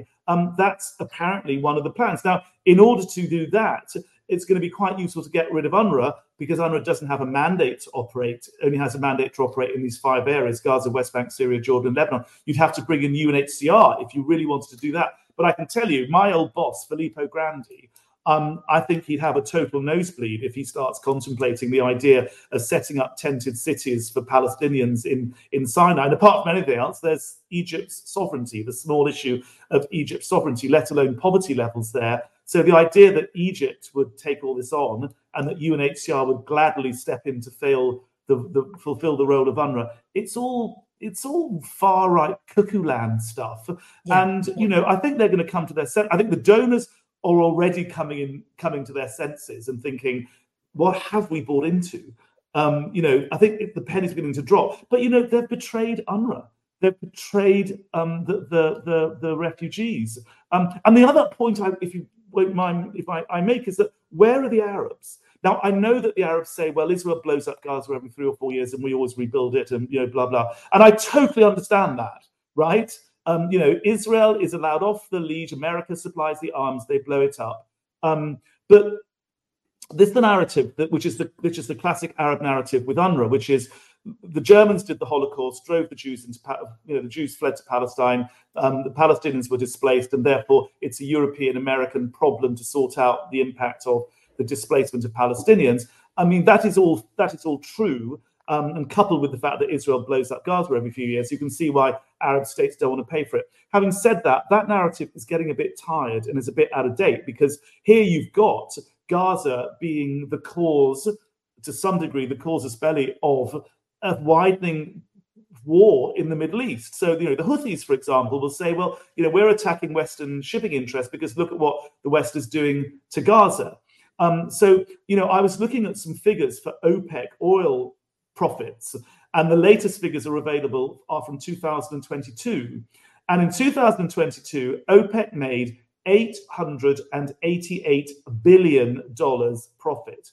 UNRWA's entire budget is 1.5 billion. That is 0.02% of all of OPEC's oil revenues. So, with 10 seconds of oil revenue, OPEC in a heartbeat could solve UNRWA's financial problems. And the important political point here is that would take away the political leverage which Israel has and uses, as we've seen in this lamentable recent episode. It takes away the leverage that Israel has over the Western governments, the Western donors, which it's exerting on UNRWA and the refugees for political purposes. Because if it were the case that the donor base had been diversified and more Arab states had been brought in more generously, UNRWA would simply go to the Arabs and say, listen, look what Israelis are doing. We're going to need a bit more cash this year, but hopefully that shouldn't take the pressure off the Western donors. And as I say, they're slowly seeing that they've been hoodwinked by this Israeli, plot. So I'm not saying sadly, Chris, in the context of the so-called Abraham Accords, the normalization deals between various Arab regimes, Gulf regimes, and Israel, the United Arab Emirates actually slashed its contribution to UNRWA. So they've actually been moving in the wrong direction, not uniformly, but certainly some of the richest states who have that wherewithal, which unfortunately, they are also under UNRWA's or sort of under Israel's influence. One quick thing I wanted to say earlier, and I'll regret not having said it when we put the phone down. We've talked about these investigations as a pretext for cutting off aid. What about the idea that if Israeli soldiers are found to have committed war crimes, then Western governments like the Americans and the Brits cut off their support for Israel? I mean, wouldn't that seem logical? Or freeze it at least. Right. Freeze it. Yes, suspend it until they have pending an investigation. An investigation. Maybe Israel would sack them in advance of the investigation. That's Who knows? Right. Chris, we just have a few minutes left, but over the last few days, lots of people have been sharing the link to UNRWA's donation page and making donations as individuals or as families in support of the organization's work. Does this make a difference? It does. I mean, let's face it, UNRWA's budget is 1.5 billion. Right. One of the differences it makes is it forms a link, a bond between a child or a grandmother or someone. And there's an empathy, which I think is really, really important. And I think that is the key value of these smaller donations. But, somebody in Milwaukee giving $10 is really not going to touch the side, frankly. I don't want to discourage anyone doing it. And I think that donations with the stuff that goes around donations, schools having fundraisers in which they educate their students about the plight of children in Gaza in their schools. I think that's all extremely valuable. But basically, nothing should be done to take the pressure off. Not that it's very much pressure, but nothing should be done to take the pressure off the Western donors. What they're doing is an utter betrayal. Just as these staff members, if indeed it turns out they've done what they've done, a lot of my colleagues in Gaza, they also, I have to be honest and say, feel betrayed, because they've been trying to uphold the values and the standards of neutrality in the most, the darkest days. And they feel that these people have been irresponsible. They're getting, UNRWA's support being slashed. It's going to affect more than 30,000 colleagues potentially. So, they feel that they want to, for them, this is their finest hour. This is the biggest political and financial crisis in UNRWA's history, sad to say. And the staff I know in Gaza really want to prove themselves and show that they are humanitarians. As Ali said, 152 have made the ultimate sacrifice in the service of humanity, and they want to carry on doing it. They feel betrayed, but they feel betrayed most of all by the donors, which is why I say, and I've been saying it time and time again, the donors need to come back, and they need to come back soon. It's disproportionate, it's punitive. Frankly, it's immoral, it's a disgrace, and they need to show some good donorship. They need to come back immediately, and I think that Arab states need to come in and really up their game. Their oil revenues are massive. And as I say, OPEC could give 0.02 of its oil profits very, very quickly. Or, if donor states really wanted to get rid of UNRWA and Israel really wanted to get rid of UNRWA, they could implement the Palestinian right of return and its legal obligations under international law. That's the best point of all. The very best way to get rid of UNRWA is in the context of some kind of peace deal, which sees the refugees have their full rights, including the right to self-determination. Bring it on. Let's get rid of UNRWA, but let's get rid of it according to international law. Absolutely. Chris Gunness, it's always a pleasure to have you on. Thank you so much for being here and for all your valuable insight and analysis, as always. You are the former spokesperson for UNRWA, and we will have you back on as soon as we can.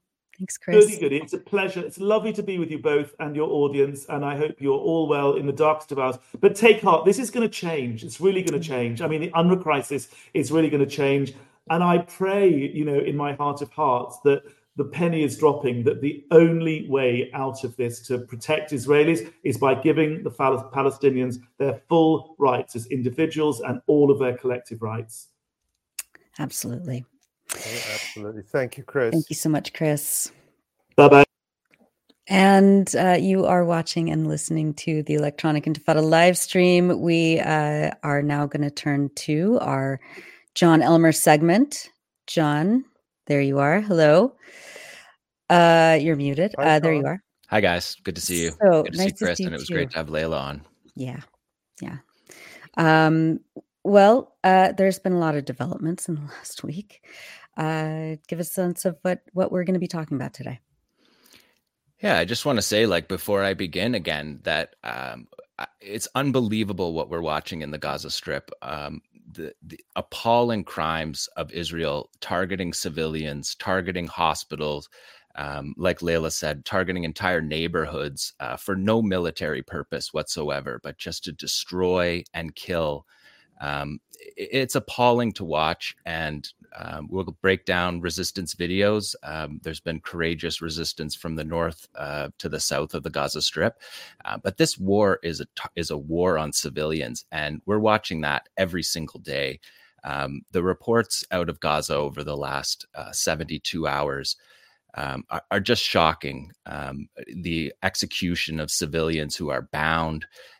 What we're watching under the brutal conditions, environmental conditions right now in the middle of winter, people living without tents, stitching UNRWA food aid bags together to create tarps, taking the tarps off the aid trucks so that they can sleep under them in the pouring rain, while Israel massacres civilians at a rate that hasn't changed at all, killing 200 people a day that we know of.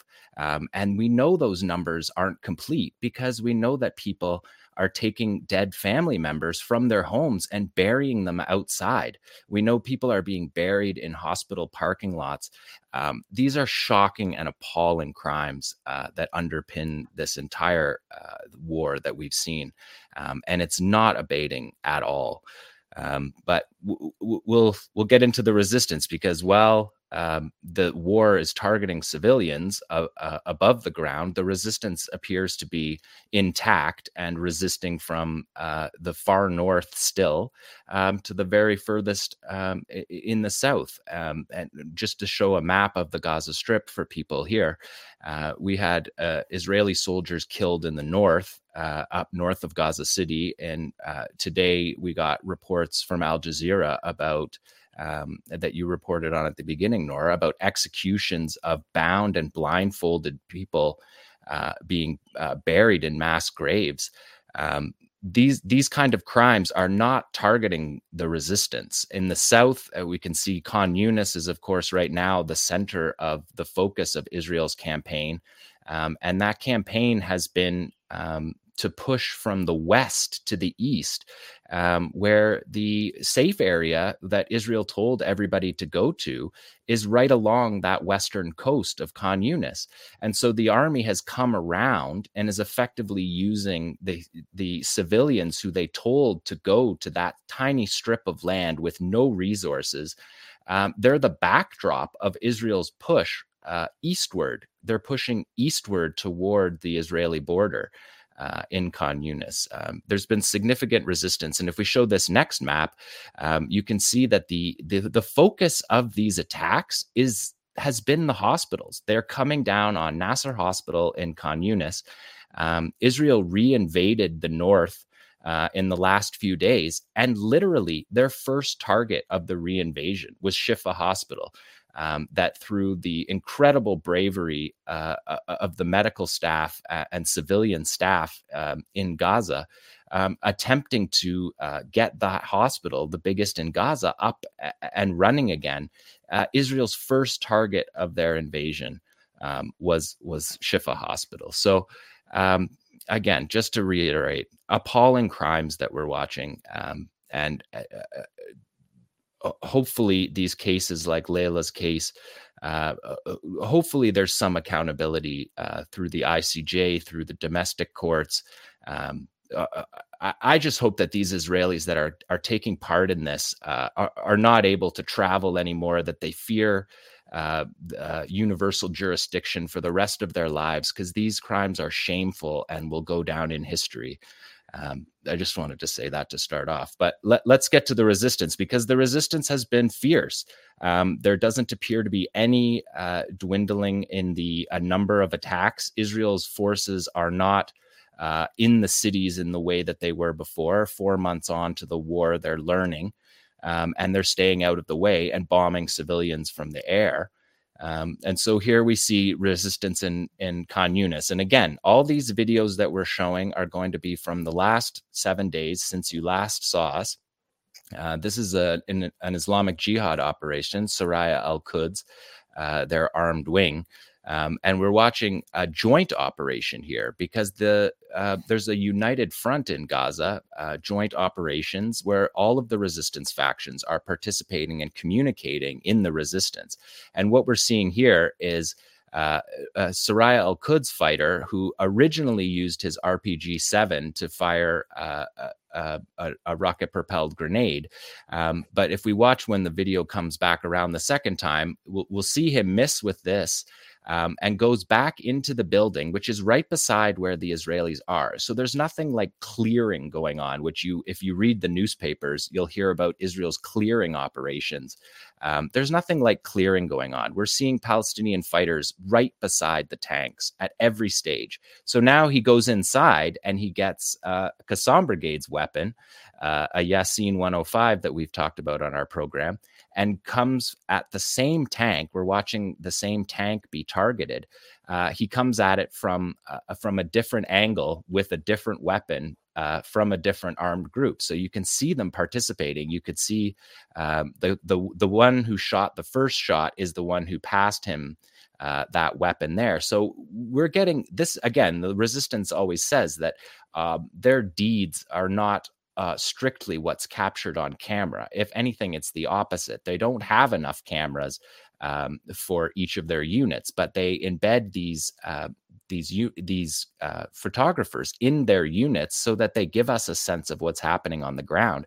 And we're able to cover this war largely without the Western press, which is not in Gaza, strictly from Palestinian journalists on the ground and the resistance reports themselves, which in terms of media blackouts, that Israel's attempting by barring journalists from entering the Gaza Strip, the Palestinians have undermined that. And that's part of the reason why it's so devastating to watch what we've seen happen over the last 4 months, is because the lives we're watching the genocide be live streamed, and people are able to watch what's happening. And all of this footage will all be archived and available for people should those war crimes trials advance. So this is, again, so that's Saraya al-Quds using it. That's a joint operation, which is interesting to note that's happening. And then if we could just pause it with this one spot here, Tamara, if you just want to juxtapose the absolute cowardice of the Israeli army executing people who are bound and blindfolded, or raiding a hospital in Jenin dressed like they're holding babies, holding wheelchairs, dressed like doctors, so that they can go into a hospital room and execute an already paralyzed fighter who's 18 years old, and then tells the media that he's a Hamas commander, and that somehow justifies it. And you juxtapose that with what you're looking at right there, a Yasin 105 staring down the barrel of a 75-ton tank, and not flinching. In fact, executing his operation effectively. The juxtaposition just couldn't be starker from the absolute cowardice that we're seeing from the Israelis targeting civilians, and the Palestinian fighters, now 4 months on, are still able to mount these kind of operations. Jon, if I could just ask you a question. Can you tell, maybe you're going to address this, but can you tell, did the videos give us enough information to tell us the intensity of the resistance? Can you say that it's at the same level as it was a month ago, 2 months ago, 3 months ago? What can you tell us about that? Yeah, I mean, Abu Ubaidah tells us once a week a summary of the field reports that come out all day long, every day, of these reports. And they targeted 70 Israeli vehicles, armored vehicles, last week. They carried out 57 operations. So the tempo of those operations, even though Israel is not they're trying to be careful. It appears that Israel believes that a ceasefire is coming in, and they're trying to keep their soldiers out of as much as possible out of the line of fire while carrying out this genocide from the air predominantly. But no, we don't see any kind of degrading of the resistance capabilities. We're seeing these Yassins that are homemade in the Gaza Strip using Israeli bombs that don't explode and taking the explosive material out of the Israeli bombs and sending them back at their tanks in weapons that are designed, that are built in the Gaza Strip by their own hands. And we're seeing 4 months on that there doesn't appear to be any limit to that. So the preparation, the homegrown defiance of the civilian population as well. What the civilians are going through, living in their flooded tents right now, starving, crisis levels. The World Food Program doesn't even know what language to use because they told us that it was a dire emergency 10 days ago. That more than 80% of the world's catastrophic famine is amongst the civilians in Gaza. But there's no impact that we're seeing on the Palestinian resistance. And the Israelis and American intelligence sources are confirming that when they say things like 80% of the 350 miles of tunnels are still intact. And that's a low number. And right. The Israelis think there's actually 450 miles of tunnels. So if you have 80% of 350, that's less when you add the 100 more miles that Israel has said exists in these tunnels. And Israel, for the record, doesn't even have any idea what's going on in the tunnels because they're not going down in the tunnels and mapping the tunnels. They're destroying nodes of the tunnels. They're destroying shafts of the tunnels.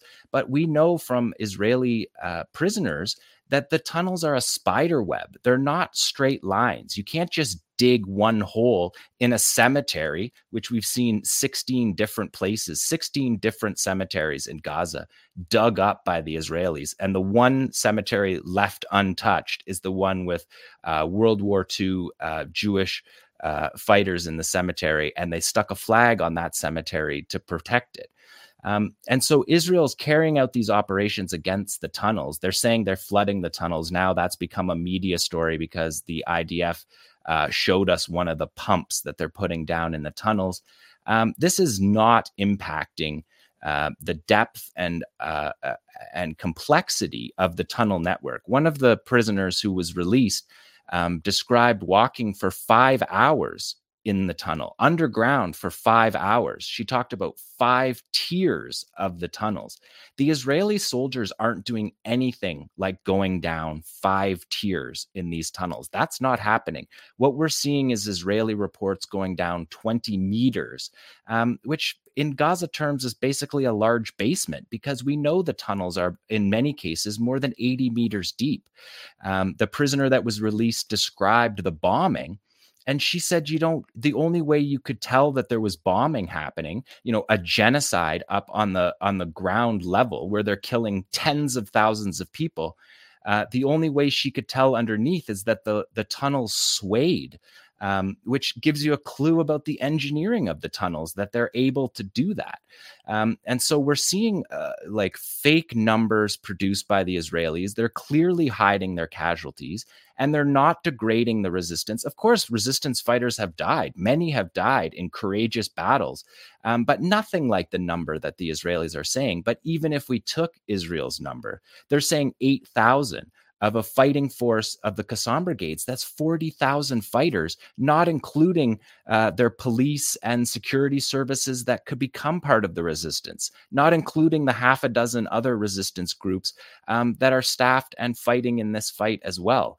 So the military objectives for carrying out a genocide have to be extremely high to justify these massacres of civilians. And there's nothing militarily like that at all going Jon, on. We have not seen 8,000 dead fighters, and Israel produces snuff films every day, and those numbers don't match at all what we've seen of fighters killed. But we're not going to know. These are things that we can't know because we're not accessing the resistance as this fight is going on. And the Qassam brigades are hiding their casualties too. They're not telling us their casualties right now, but they will, because they're proud of their fighters and they'll honor them when this war is over. Jon, you make an important point there, which is that the Israelis have never hesitated to show their snuff films. So if they had even a fraction of that number of dead Palestinian fighters, they would show them, and they haven't. And we hope that the resistance fighters are not being killed. They are fighting a right. I say this. This is my belief that Palestinians, like anyone else, have a right to resist. So, but going back to that 80% figure of tunnels still being intact, that came from a report in the Wall Street Journal citing unnamed US and Israeli officials saying that they believe that 80% of the tunnels are intact. And my view is that if they say 80%, it's probably 98%. But anyway, 80% still is an acknowledgement of failure on their part. Now, the other thing it says in that article in the Washington Post, again, in the Wall Street Journal, again, citing these unnamed Israeli and US officials, is that the attempts to flood the tunnels, which we have talked about over the past few months on the live stream, the attempts to flood the tunnels have failed. And they say that they have failed because the tunnels can be shut off. There are doors that can block them off so that the water can't travel. So as you had predicted, and as we talked about, the engineers who built these tunnels have thought about that. So that's just something I wanted to point out too, because again, they seem to, so if they're not going down the tunnels, if the flooding doesn't work, we did see them attempt to use poison gas, and they ended up gassing one of their own prisoners of war who was held in a tunnel, at least according to his mother. Then it's game over. And they can't bomb the tunnels from the air because the bombs can't penetrate that far underground. So they're done, right? Yeah, I mean, Ali, I said that on the 9th of October on our first ever Electronic Intifada live stream. This is an impossible task that the Israeli army is not up for. First of all, the Special Forces unit, the Yahalom unit, that's their anti-tunnel unit, they're combat engineers. They're engineers. They're not combat Special Forces troops that are going into these tunnels and fighting in this way. And so even the pretense that they're pretending like they're doing that, it's not happening. And you can read through, I don't recommend it, but you can read through the Israeli Defense Forces own statements on these issues. And the key thing that was in that Wall Street Journal article is that it was almost like the Americans were saying, like, what's going on here? Why is this not happening? Why is there not propaganda victories out of this situation? And the Americans said that it's because the Israelis are targeting nodes of the tunnel. They're targeting nodes of a spider web. So imagine in your brain a spider web, and targeting one node of that spider web is not doing anything. You break, even if you dig one, like they tried to break up the continuity between the north and the south by digging a tunnel and breaking up the tunnel in the middle camps area. That doesn't work if you have a spider web. So the resistance is, I mean, we don't know, but I can assure you that there is not a way to pour with a couple of pumps into to the tunnel system and flood it. These tunnels are built below the water table. So the engineers in the Gaza Strip who built this incredible network that the Israelis are even themselves are shocked by how good it is. It's so much better than they believed it was. And even their humanitarian arm of the IDF, Kogat, said it was an incredible achievement what has been dug. And the idea that the Israelis give, like saying, well, this money could have been used for something else. To use money to dig and build an underground network that makes your resistance genocide proof is an incredible development for the Palestinians. What we're watching is the second Nakba, but we're watching it be defended in a way that the first Nakba wasn't able to be defended because of the erasure of the Palestinian movements during the Arab uprising, a decade before that. So the ability for Palestinians to defend themselves has changed the equation forever. And the idea that you can dismantle UNRWA and get rid of the Palestinian question for the Israelis is just ludicrous. And what we're watching is a fighting force that's killed more Israeli soldiers since October the 7th than died in the entire occupation of Lebanon from 1985 to 2000. In combat, so double the number. So just when you think about it in those terms, Israel faced its most comprehensive defeat on October 7th, and that's what they're negotiating right now, trying to get their prisoners out. Let's do a couple more here. Let's do number 8 tomorrow. So this is targeting a bulldozer. This is the Qassam brigades fighting in Khan Yunis, going upstairs to a house that doesn't have a second floor on it. And that's the military wing of Hamas, right? That's the military wing of Hamas. And you can see that they've chosen this bulldozer as it loops back around. This bulldozer is reversing. So the fighters that have a position in this building have watched the bulldozer pass without hitting it, and then are waiting for it to reverse. And maybe we can pause it on this go through here tomorrow, because you can see, first of all, the position of it, the courage of that. But look at the efficacy. That is too close for any, first of all, the slat armor that you see on the bulldozer. That's the cockpit of the bulldozer right there. So there's 2 soldiers in there.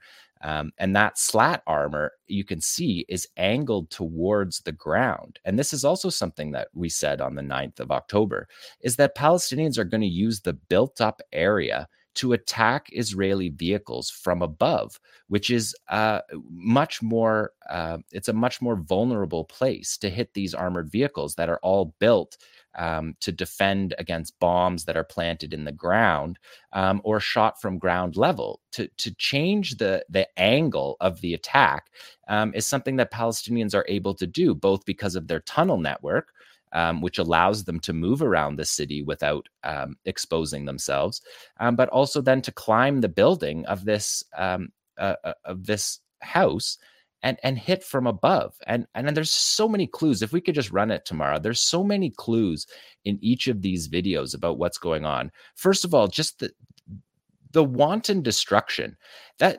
destroying a building and only blowing its front walls out, that's not serving any military purpose. If you're dropping the buildings and then bulldozing the land, you could see some sort of military objective that you're removing the oversight. But to just destroy a house like this, some family's home that's now living in under the tarps that wrap the aid trucks, just criminal what we're seeing. But Palestinians are using that landscape that Israel created. It's just basically military vandalism.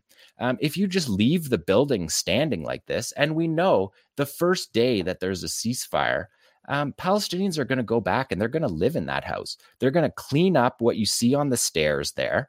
That's probably their child's bedroom. They're going to clean it up. They're going to hang curtains, and they're going to live in a bombed out house until the donor countries get it together with to get the aid in. And Palestinians are going to do that. The barber shop is going to resume cutting hair. Children are going to resume going to school in ad hoc schools because Palestinians resist on all levels of their society. The resistance is happening, but just to see that a few times, to see what that destruction is, purposeless destruction in a military context. The Palestinians are still able to use the tunnel that was in that house or within that neighborhood at some point, and Palestinians are able to fire down from over top of them. And also just to point out one more time that the bulldozer is reversing, that this fighter is moving into position to hit the bulldozer as it's reversing so that he can hit the front of the bulldozer, which we can see in that video that he clearly does. Let's go to number 9, Tamara. This is Qassam versus, this is 2 angles here. So they're giving us cameramen on 2 spots to hit a brand new Israeli Merkava tank that's in. So again, we're seeing coordination between the fighters. This isn't ragtag forces because they've been dismantled in the way that Israel says. These videos look exactly the same as the videos from 3 months ago. The fighters have the same communication, the same skill. They're hitting with these shots, and again, you're seeing from above. So they're using the terrain that Israel has created to attack the Israelis. And here's a drone. I haven't done the drones yet, but I'm still trying to figure out exactly what's going on with these drones. But it appears that they're landing these Israeli drones. Look at that drone. It's in perfect condition. So, and this is part of a number of these drones that we've seen that I'll bring to you on a future show once we figure out what's going on. But they're not being shot out of the air. Maybe they're hacked. These drones are being into. They're being. It appears they're being. Some of them a bit. Some of them look like they're being shot out. Some of them are shot down. Yeah. So Qassam's last field report, they said that they've seized 8 of these drones and shot down 2 of them. So they're using language seized, hijacked. So it's not entirely clear what's happening, but it appears that they're able to get at these miniature drones. And we've seen Soraya Al-Quds you take the camera out and get the data and then use the data from the Israeli drones to target Israeli positions, which is something that we haven't seen drone footage from Gaza in quite some time, because Israel just massacres any journalist that's using this tool. So something for a future show, and maybe when we this genocide is so comprehensive that it requires us to be technology experts, infrastructure experts, aid experts. The technology part is, I'm not totally clear, but we know that the Iranians have GPS spoofed American drones. So it wouldn't be surprising if the Palestinians had that capability. And we know that the Palestinians know how to target, because on October 7th, the blinding operation to take out Israel's network connectivity was a critical part of that operation. And so, again, we don't have access to the fighters. We're trying to piece this stuff together with our experience and knowledge and bring it to you guys live in this 1 week in which it happens. After the war, I'm sure we'll be able to talk to the fighters about exactly what they're doing, because this resistance has been very skillful on all levels that we're seeing. Let's do so also just one more thing about the previous videos. When you're firing between buildings in an urban area, the Israeli armored vehicles countermeasures, the Trophy active protection system, the radar can't pick up the incoming round. So those rounds are hitting on tank crews that are 6. They're hitting on the turrets of those tanks where the commander and the driver are in. But we're not seeing that matching Israeli casualty figures that we'll talk later about Lebanon as well, the Israel and the West Bank. Israelis are hiding their casualties clearly, because they don't match what we're seeing in these videos. Let's go to the next one tomorrow. Okay, so this is a training video from the Qassam brigades that I wanted to show you, because I remember you talking about this earlier too, Ali, that we don't see the damage to the tanks because the fighters are peeling away immediately to get out of the way, because they're skilled fighters who are trying to avoid the artificial intelligence detecting systems on these vehicles that can track where you shot the round from, even if the tank driver has no idea. So this was published before the ground invasion. This is the Qassam Brigade's training for the October 7th mission, where they captured, you can see these are each of the different types of Israeli vehicles, where they capture the soldiers alive, bring them out of the tanks, which looks like very much like the tank that we saw on October 7th being So this emptied. is a training video. So this is a training video of yeah. the Qassam Brigades that they released before the ground war, showing how they came from a tunnel. What we're watching right now is soldiers that were captured. That guy went in head first to film. So congrats to that guy for the training video, because he got the face first down the tunnel.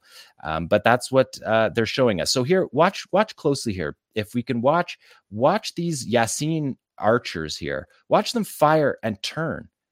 Do you see how they turn away immediately after firing? They're turning away, even in a training video. So it's clearly something that they're trained to do, even though the objective in this training video is to capture the soldiers. We see the first group of Yasin fighters. They're firing and peeling off, even though the objective is to pursue the tank.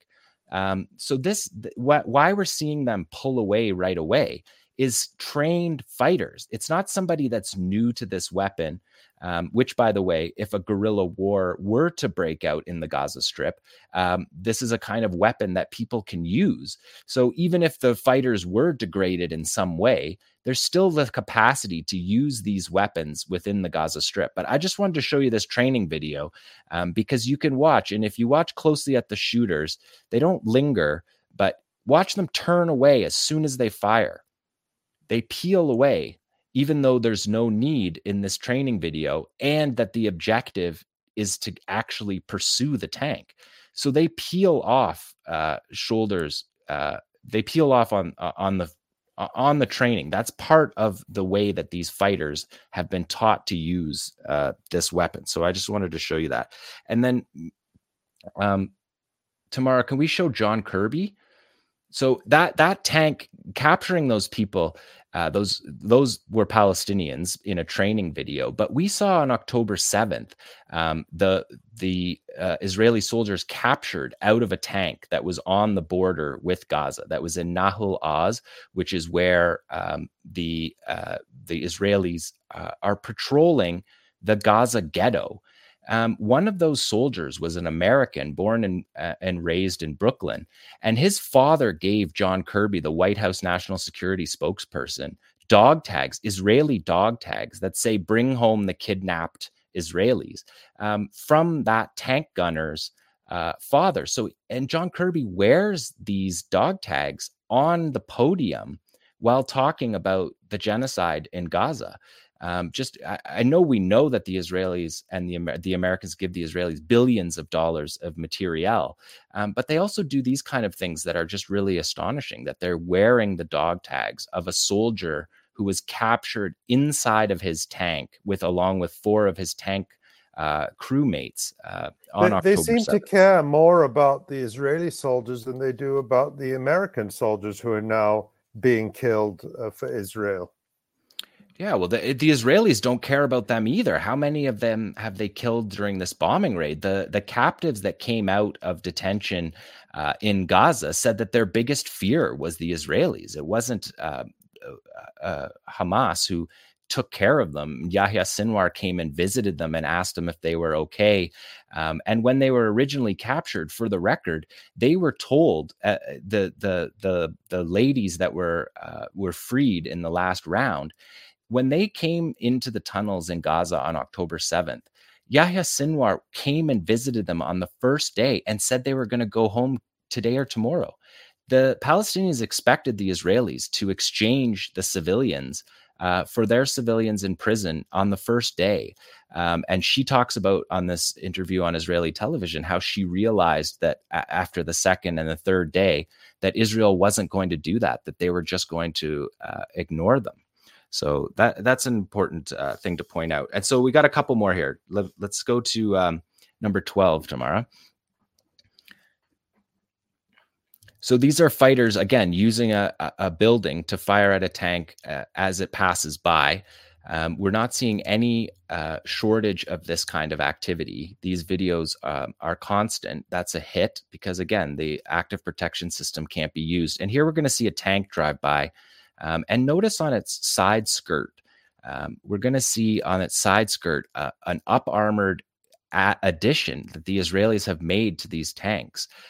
We've seen them with anti-magnetic stripping to try to prevent the hand-delivered bombs that we've showed on this show before. If people haven't seen that, we've done segments on that before where Palestinians literally attach the explosive to the Israeli tanks. So we're seeing here Israeli armored upgrades that are based on the ferocity of the resistance in the Gaza Strip. I just wanted to show that. We haven't seen that in particular, but we know that the Israelis are using the anti-magnetic stripping as well. So we could just play that one out. And then number 13 is a video that's a hit on that tank. That tank's going to have to at least be immobilized by that. So presuming there's going to have to be some sort of rescue operation for what's going on in that tank, because there's no defensive measure from that close proximity. So we could just do number 13 here tomorrow. And this is one. So this is a cameraman and a shooter. And we're watching them here across the street. This is the Qassam brigades as well. The cameraman is with him. The cameraman that we've seen is a spotter. And look at him here. He runs over to this burning car that the Israelis have blown up. And look at, they're using the cars burning as cover, both from drones and from that armored personnel carrier that's right there. That looks like a command vehicle based on the top of it there. John, are these Qassam fighters dressing up for these videos? Because, I mean, this is not the first time we've seen a fighter looking rather chic. This people I mentioned that because people have been commenting about it a lot online. If they did it on purpose, yeah. I mean, and the ease with which he fires. Maybe we could pause it on this one when we go. But yeah, like the ease and skill with which he's firing that, looking. I mean, it's winter right now, so it might be just the jacket that he has access to. But yeah, he looks. He's a legend. This guy's a legend. So I'm sure we're going to hear more about him. But the cameraman gets this shot. He's relaxed while firing, in part because he's using the car as cover. He carries out his execution with acumen and then retreats back to safety, which the Qassam brigades in their field reports note that their fighters are able to return safely from these attacks. We have one more. No, this is the last one. But I want to switch over to the other fronts that are happening just really quickly in Lebanon and the West Bank. And then Ali will talk about the attack by the Iraqi resistance on the American base in Jordan. But tomorrow, if we could go to number 1.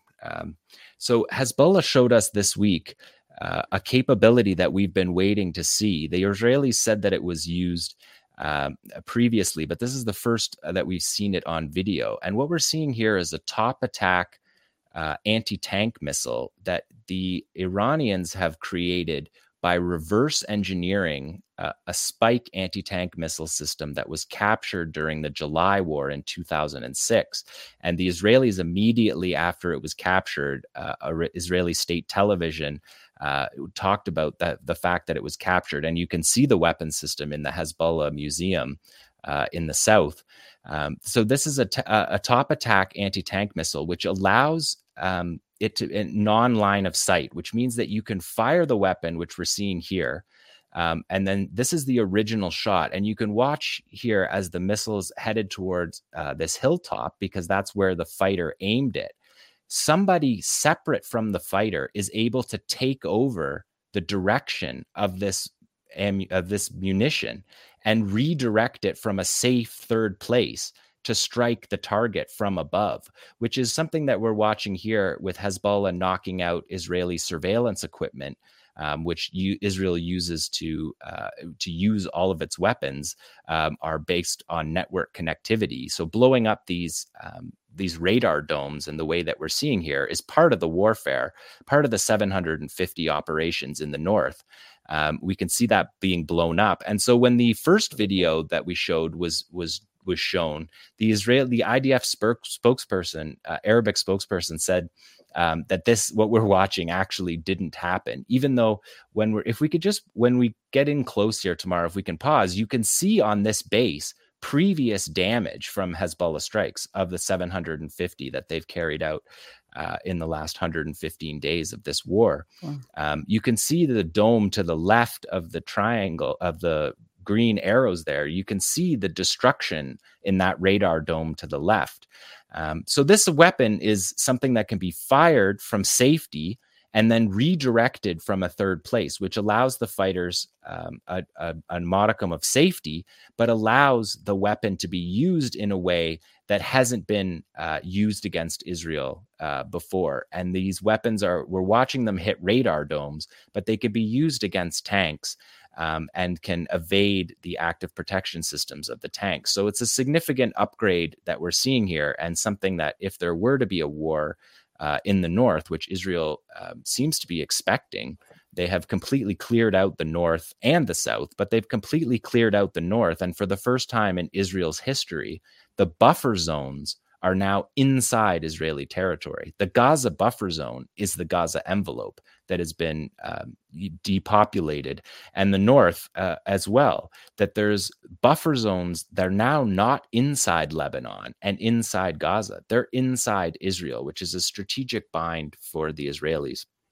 And then maybe tomorrow we can show this, just Hezbollah released the second video, this one we're watching right here, because the Israelis said that the first one didn't happen. So they showed this one, which is much more clear example.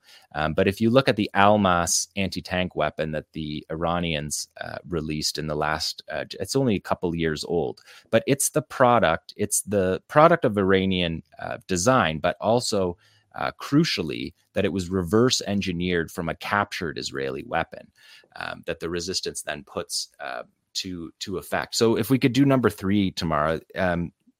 Shortly after that, Hezbollah released a video with Nasrallah's voiceover from his last speech that we talked about Israel covering up their casualties, not admitting their soldiers are being killed in the north.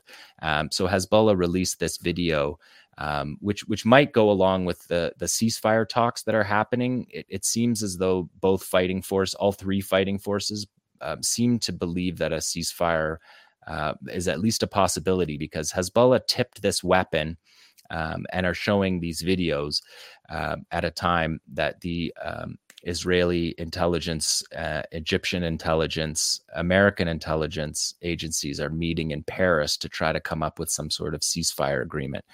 But we're seeing more soldiers here targeted than the Israelis have admitted to casualties in the north. And the voiceover that we've taken out of this video is Nasrallah saying that the Israelis are lying about their casualties, are hiding their casualties for morale in their forces. So that's one of the fronts, 750 attacks from Lebanon. We know the Yemen front has been 250 attacks, 200 drone attacks, and 50 ballistic and cruise missile attacks. But we also have resistance in the West Bank that we've seen. So this is a shot of the roundabout outside of the Jenin refugee camp with an Israeli vehicle. Again, no casualties reported by the Israelis. This is in the outer edge of the Jenin refugee camp, which has been one of the places of fierce resistance in the north of the West Bank. Last year, 2013, more than 2,000 resistance operations in the West Bank. If this was any other time, we would be talking about the third intifada in the West Bank. There's sites of armed struggle yesterday in 10 spots. And then we go to the next video tomorrow is from Tulkarm, where there's been fierce resistance as well. And in the Nur Shams camp, where there's only 7,000 Palestinians living in densely populated area, the Israelis invaded earlier this month with 1,000 soldiers for a population of 7,000, with fighters who have been besieged for 2 decades inside of their ghettos in the West Bank. So that's a shot from Tulkarm. Just wanted to show, I wanted to get a bit of the West Bank resistance into these videos, because Israel has multiple fronts of this war that are happening right now. The resistance is fierce and heroic in Gaza, but it's happening all over. If this was normal times, we'd be saying there was a war in the north, and we'd be saying that there was an intifada in the West Bank. Oh, wow. Thank you so much for that, Jon. And I did want to ask a little bit about if you and Ali could talk about the discussions that are happening around a possible ceasefire. While you were showing those videos, Jon, and analyzing, I got a text from our good friend, Dr. Mads Gilbert, who said that the forecast for the coming weekend is extremely worrying for Gaza. 5 to 7 degrees Celsius at night, gale force winds, rain, extreme risk of accidental man-made hypothermia hitting children, diseased and frail people, weakening immune systems, aggravating the famine that Israel is causing. So, I mean, it can't come soon enough. But are the discussions worth it? Is anything promising? It does sound like it. I don't want to speculate on these kind of back channel things, but it does sound like it. The meetings that are happening between Egyptian intelligence, Shabak, Mossad, the CIA, and the Prime Minister of Qatar appear to be moving. They were supposed to end last week, and all those intelligence chiefs remained in place to try to negotiate the ceasefire. Yeah. I mean, one of the main sticking points appears to be that the Qassam brigades have been clear from the beginning that there wasn't going to be a series of pauses, which has been something that Israel's normal wars carry out, these series of pauses, that there was not going to be that until there was a ceasefire, which makes perfect sense when your population is living through the conditions that you just described. The Palestinians are living through awful, horrific conditions. Pausing a war for 2 weeks so that you can then resume massacring people isn't something that the resistance is putting up as their first position, that they can do a staged release. But we do know that there are more captives to be released. High level ones too. I mean, well, yes, there's high level ones but there's also the husbands of some of the ladies that were released, that the Palestinians want the elderly prisoners in Israeli jails, the Palestinians in Israeli jails to be released. And Israel rejected that in the first round. They're just letting their people, they're not prioritizing, obviously, the captives. And that's one thing that one of the captives who was released said. She said she didn't recognize this country because normally Israel cared, disproportionately about their soldiers and were willing to trade them for 1,000 Palestinian fighters. And that doesn't appear to be the case. Now we're living in the mass Hannibal era. Right. So I think that the sticking point seems to be on the way that the release unfolds. The Americans are trying to get it in a staged release, and it's not clear. I think it takes a couple of days to get the message to Gaza and to get it back. The outside leadership of Hamas are effectively diplomats at this stage of the game. They're not the decision makers. So we'll have to see. But it seems the way that that Hezbollah showing this new weapon, the way that the intelligence chiefs are meeting, continuing to meet past the deadline in Paris, that possibly we're moving towards some sort of agreement. Well, it's clear that the US and Israel want an agreement, but they want it on their terms. They want to achieve at the negotiating table what they haven't achieved on the ground. And I think it's very difficult to see how the resistance could accept anything less than their red line of a permanent ceasefire, among other things. after all this sacrifice that Palestinians have made. So we are in the realm of speculation. I think it's clear that the US has realized that Israel is a dog that can't hunt. Is that the phrase? Right. And so they want a way out that preserves their, that saves face. And the resistance is saying, the battlefield conditions is what dictates the terms. And on the battlefield, Israel is losing. Again, we always stress that murdering women and children and men and destroying schools and buildings and universities and hospitals is not winning. It's actually a sign of losing. So we don't know. We hope, for the sake of everyone in Gaza, that there will be a ceasefire, but one that makes sure they will never face this genocidal violence again. And that seems to be the bottom line there. Yeah, I agree. Yeah. Do you want to talk about? Yeah, let's talk quickly about what happened in Jordan. When was it? On I'm actually Sunday.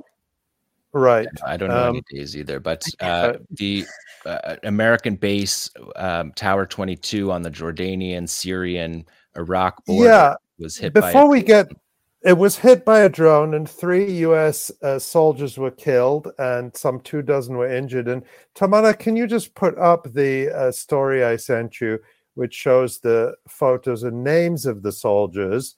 And it's just very striking to me that all 3 of these soldiers are Black.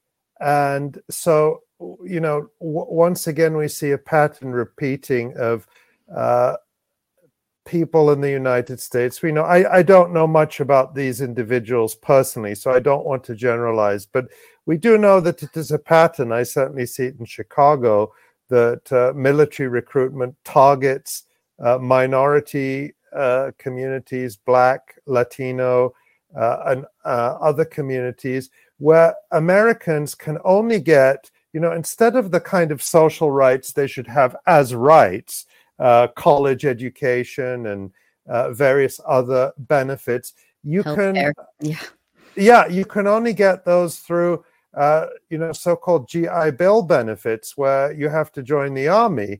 So this is a route for many people to get those benefits, and it's historically been true that the people most marginalized within the United States end up as the cannon fodder of empire. And I just wanted to acknowledge that these young people should not have been on a border outpost of Jordan, and just across the border from Syria, where the United States maintains an illegal occupation. It's a topic for another day, but I wonder why Syria doesn't go to the International Court of Justice and take the United States to the International Court of Justice over its illegal occupation of Syria. But this attack, this drone attack, we know hit a border outpost called Tower 22, which is inside the inside Jordanian territory. And I think we can actually look at the Google map of this location. And so you see there's Jordan in the middle of the map, and that red point up in the northeast corner of Jordan shows where the drone attack took place at a place called Rukban. And if we zoom way in, we can see that this little outpost, it's sort of a military base. It's actually not that little if you kind of look at it. I wonder how long it would take to walk across. It's not huge, but maybe it's like the size of a college campus. And what's notable about this is that we can see, at least according, Jon and I talked about this earlier, it appears that those aircraft on the left, we can zoom in even further, appear to be AH-64 Apache combat helicopters. So those are clearly American aircraft there. And if we zoom back out, we can see how close it is to the Syrian border, but it is within Jordan. And across the border in Syria, if you zoom out again, Tamara, zoom out.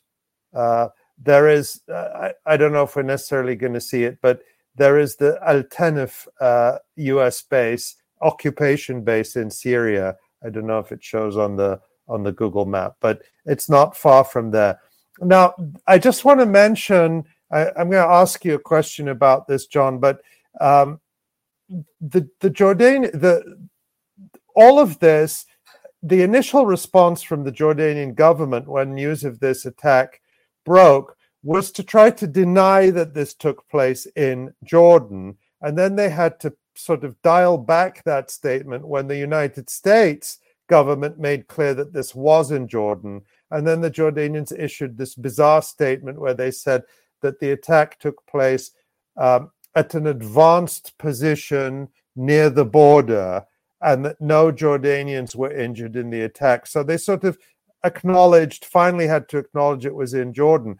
But why would they deny it? The reason is that the Jordanian government is very coy about what appears to be the major U.S. military presence in Jordan, which is, of course, deeply, deeply, deeply unpopular because for all sorts of reasons, but in the current context, particularly because the United States is seen correctly as enabling and assisting the genocide of the Palestinian people. And just as a reminder, Tamara, if we zoom out and go to let's go to the Muwaffaq al-Salti Air Base and just take a look. And this gives us a sense of the scale. Just hold it there for a second. Actually, zoom out just so people can see where this is in Jordan. So this is sort of, there's Amman, the capital, and then this is sort of to the east. It's sort of right in the middle of Jordan, but it's the east near Azra. And if we zoom back in now, this is a major Jordanian Air Force base that the Americans have essentially taken over. They've been operating in it for years, but this was further formalized in the January 2021 Defense Cooperation Agreement between the United States and Jordan. And that agreement, the text of which is public, basically gives the United States free rein for its forces to operate pretty much in any part of Jordan. And they do. And in 2018, Congress appropriated $140 million for the expansion and improvement of this airbase in Jordan for American use. And if we zoom in, Tamara, we can see some of the aircraft that at least were on the ground at the time this Google image was taken. And if we zoom way in, we can see what appear to be, from their silhouette, F-35 fighter jets, which are, again, advanced United States warplanes and not something that the Jordanian Air Force possesses. And then, Tamara, if you just click on the story that you and I wrote back in October, just to show people, at the beginning, this story is dated 29th of October, but just after October 7th, the United States rushed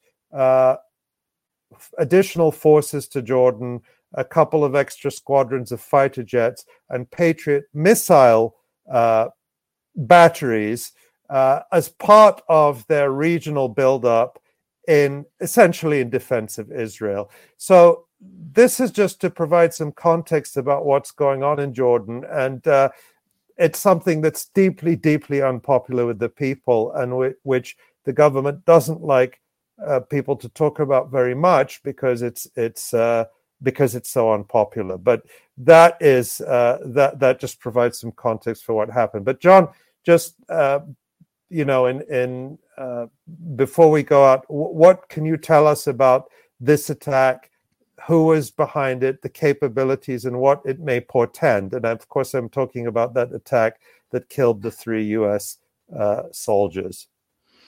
Yeah, so it sounds like it was a drone attack that the Americans had turned off their air defenses. That's what they're claiming, that they had turned off their air defenses because they believed that the drone was an American drone. And these air defenses are already complicated for the Americans for the exact reason that you just articulated, because there's a lot of American assets around, and they're ideally not going to down their own planes and their own drones using their own surface to air missiles in this kind of like friendly fire vicious circle that's happening. And so it appears that one got through. And I guess that's sort of what we've been waiting for, because there's been more than 180 attacks on American troops in Syria and Iraq by the Iraqi resistance. And so it was just a matter of time before one gets through. And then, of course, with the logic of empire, the second that happened, every single news reporter that asked Biden was what's Biden's response going to be? How many how many people is he going to kill?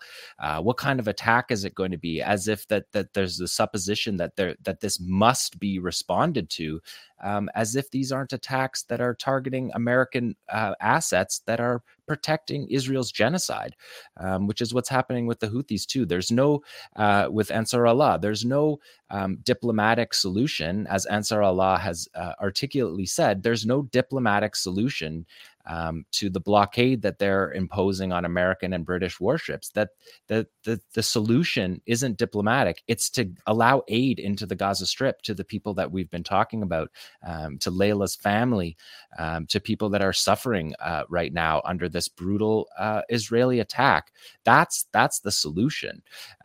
The Iraqi resistance a bit more complicated because the Americans are in Iraq, ostensibly under an agreement with the Iraqi government, which the Iraqi government is trying to annul and get them out. So the Iraqi resistance said yesterday that they were going to halt attacks pending the outcome of these discussions on a political level in their own country, and presumably the ceasefire talks that are happening. But this is just one of 180 attacks on American assets in the region that have no justification for being there. I mean, we could have a whole show about Jordan, right? Like I covered Jordan because Jordan was the Jordanian International Police Training Center, was the training center for Keith Dayton, the American security coordinator, whose job it was to train Palestinians to attack Hamas in the West Bank. And the reason that they had to train them in Jordan is because they were illegitimate in their own communities. So they couldn't train them in their own communities. They had to train them in Jordan. Of course, Jordan trained Iraqi security forces that were put into that insurgency,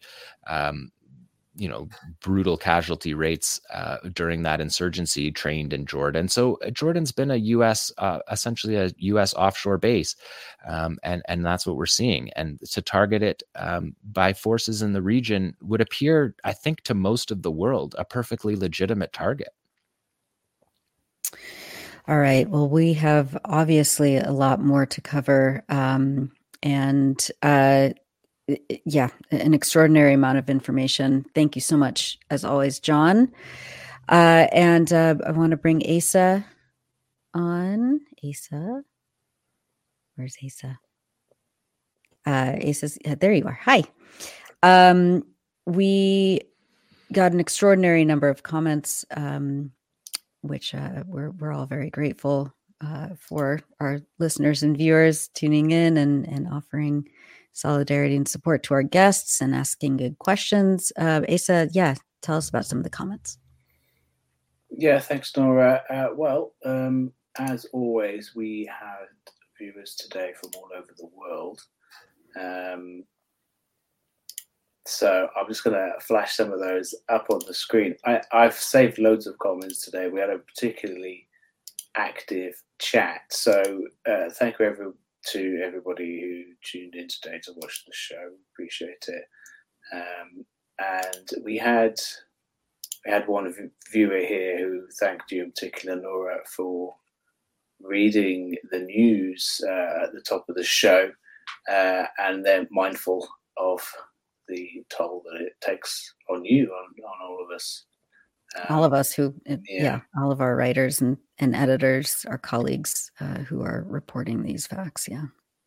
Yeah, and we had, of course, a lot of supporters. People were really moved by Laila El-Haddad earlier on in the show and sending their support to her. Really emotional contribution to the show when she was talking about the toll that it takes on her and the plight of her family in the Gaza Strip and trying to stay, as somebody with family in Gaza, trying to stay in touch with them. So, there was an outpouring of support in the comments for Laila earlier on. Actually, I have to say far too much of it. I can't possibly go through it all, but it's great. People were really as well appreciative of Ali's segment earlier on about the debunked mass rape claims, a story we're going to have to keep returning to, I think. So people were appreciative of that. People were also grateful for Chris Gunness's appearance as well and his contribution to the show earlier on. We also, and finally as well, people are very happy to see the resistance hour, I guess we could call it. So thank you to everybody. Thank you for all your support in the comments. We do try and read as much of it as possible. And thank you for all your contributions in the chat. One final thing, I can't, this is just a commenter, but this was an interesting comment. We can't vouch for the reliability of this, but, this was what one of our viewers said on the issue of the US service personnel killed in Jordan. So, this is an interesting comment here that by a viewer saying that my cousin was married to one of the soldiers that was killed, and her husband wasn't even allowed to tell her where he was stationed at. And Ali was correct that they target black communities for recruitment. So thank you to Veronica there for that contribution. Well, I do also especially want to thank Tamara Nassar behind the scenes, as usual, our extraordinary producer and director, all of our colleagues at the Electronic Intifada, and we're, trying to lure them onto the live stream so that you can, so we can have a conversation with them, with our audience as well.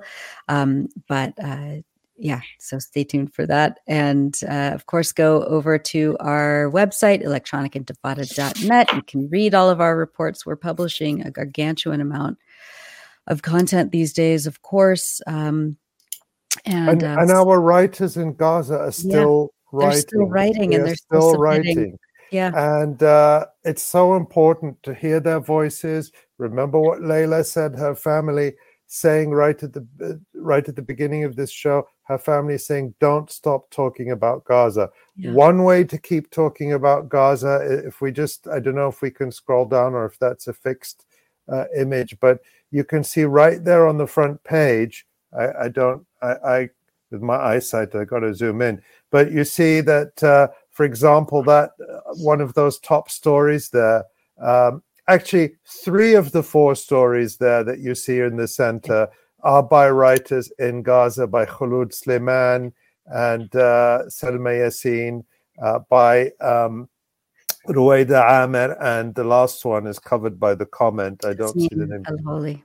Yes, and those writers, those are our colleagues in Gaza right now, writing from Gaza. So one of the ways we can keep talking about Gaza is by reading and sharing. And there, Khalid Al-Hissi, who recently left Gaza. In fact, most of these stories here are by our colleagues in Gaza. So read them, share them, send them to friends and family, and keep their voices front and center. Absolutely. Okay. We will, of course, have another live stream as soon as we can. Subscribe to our mailing list over at the Electronic Intifada in order to get updates about our next live stream. You can also subscribe on our YouTube channel to get notified. Jon, Ali, Asa, Tamara, everyone at EI, thank you so much, and we'll see you next time.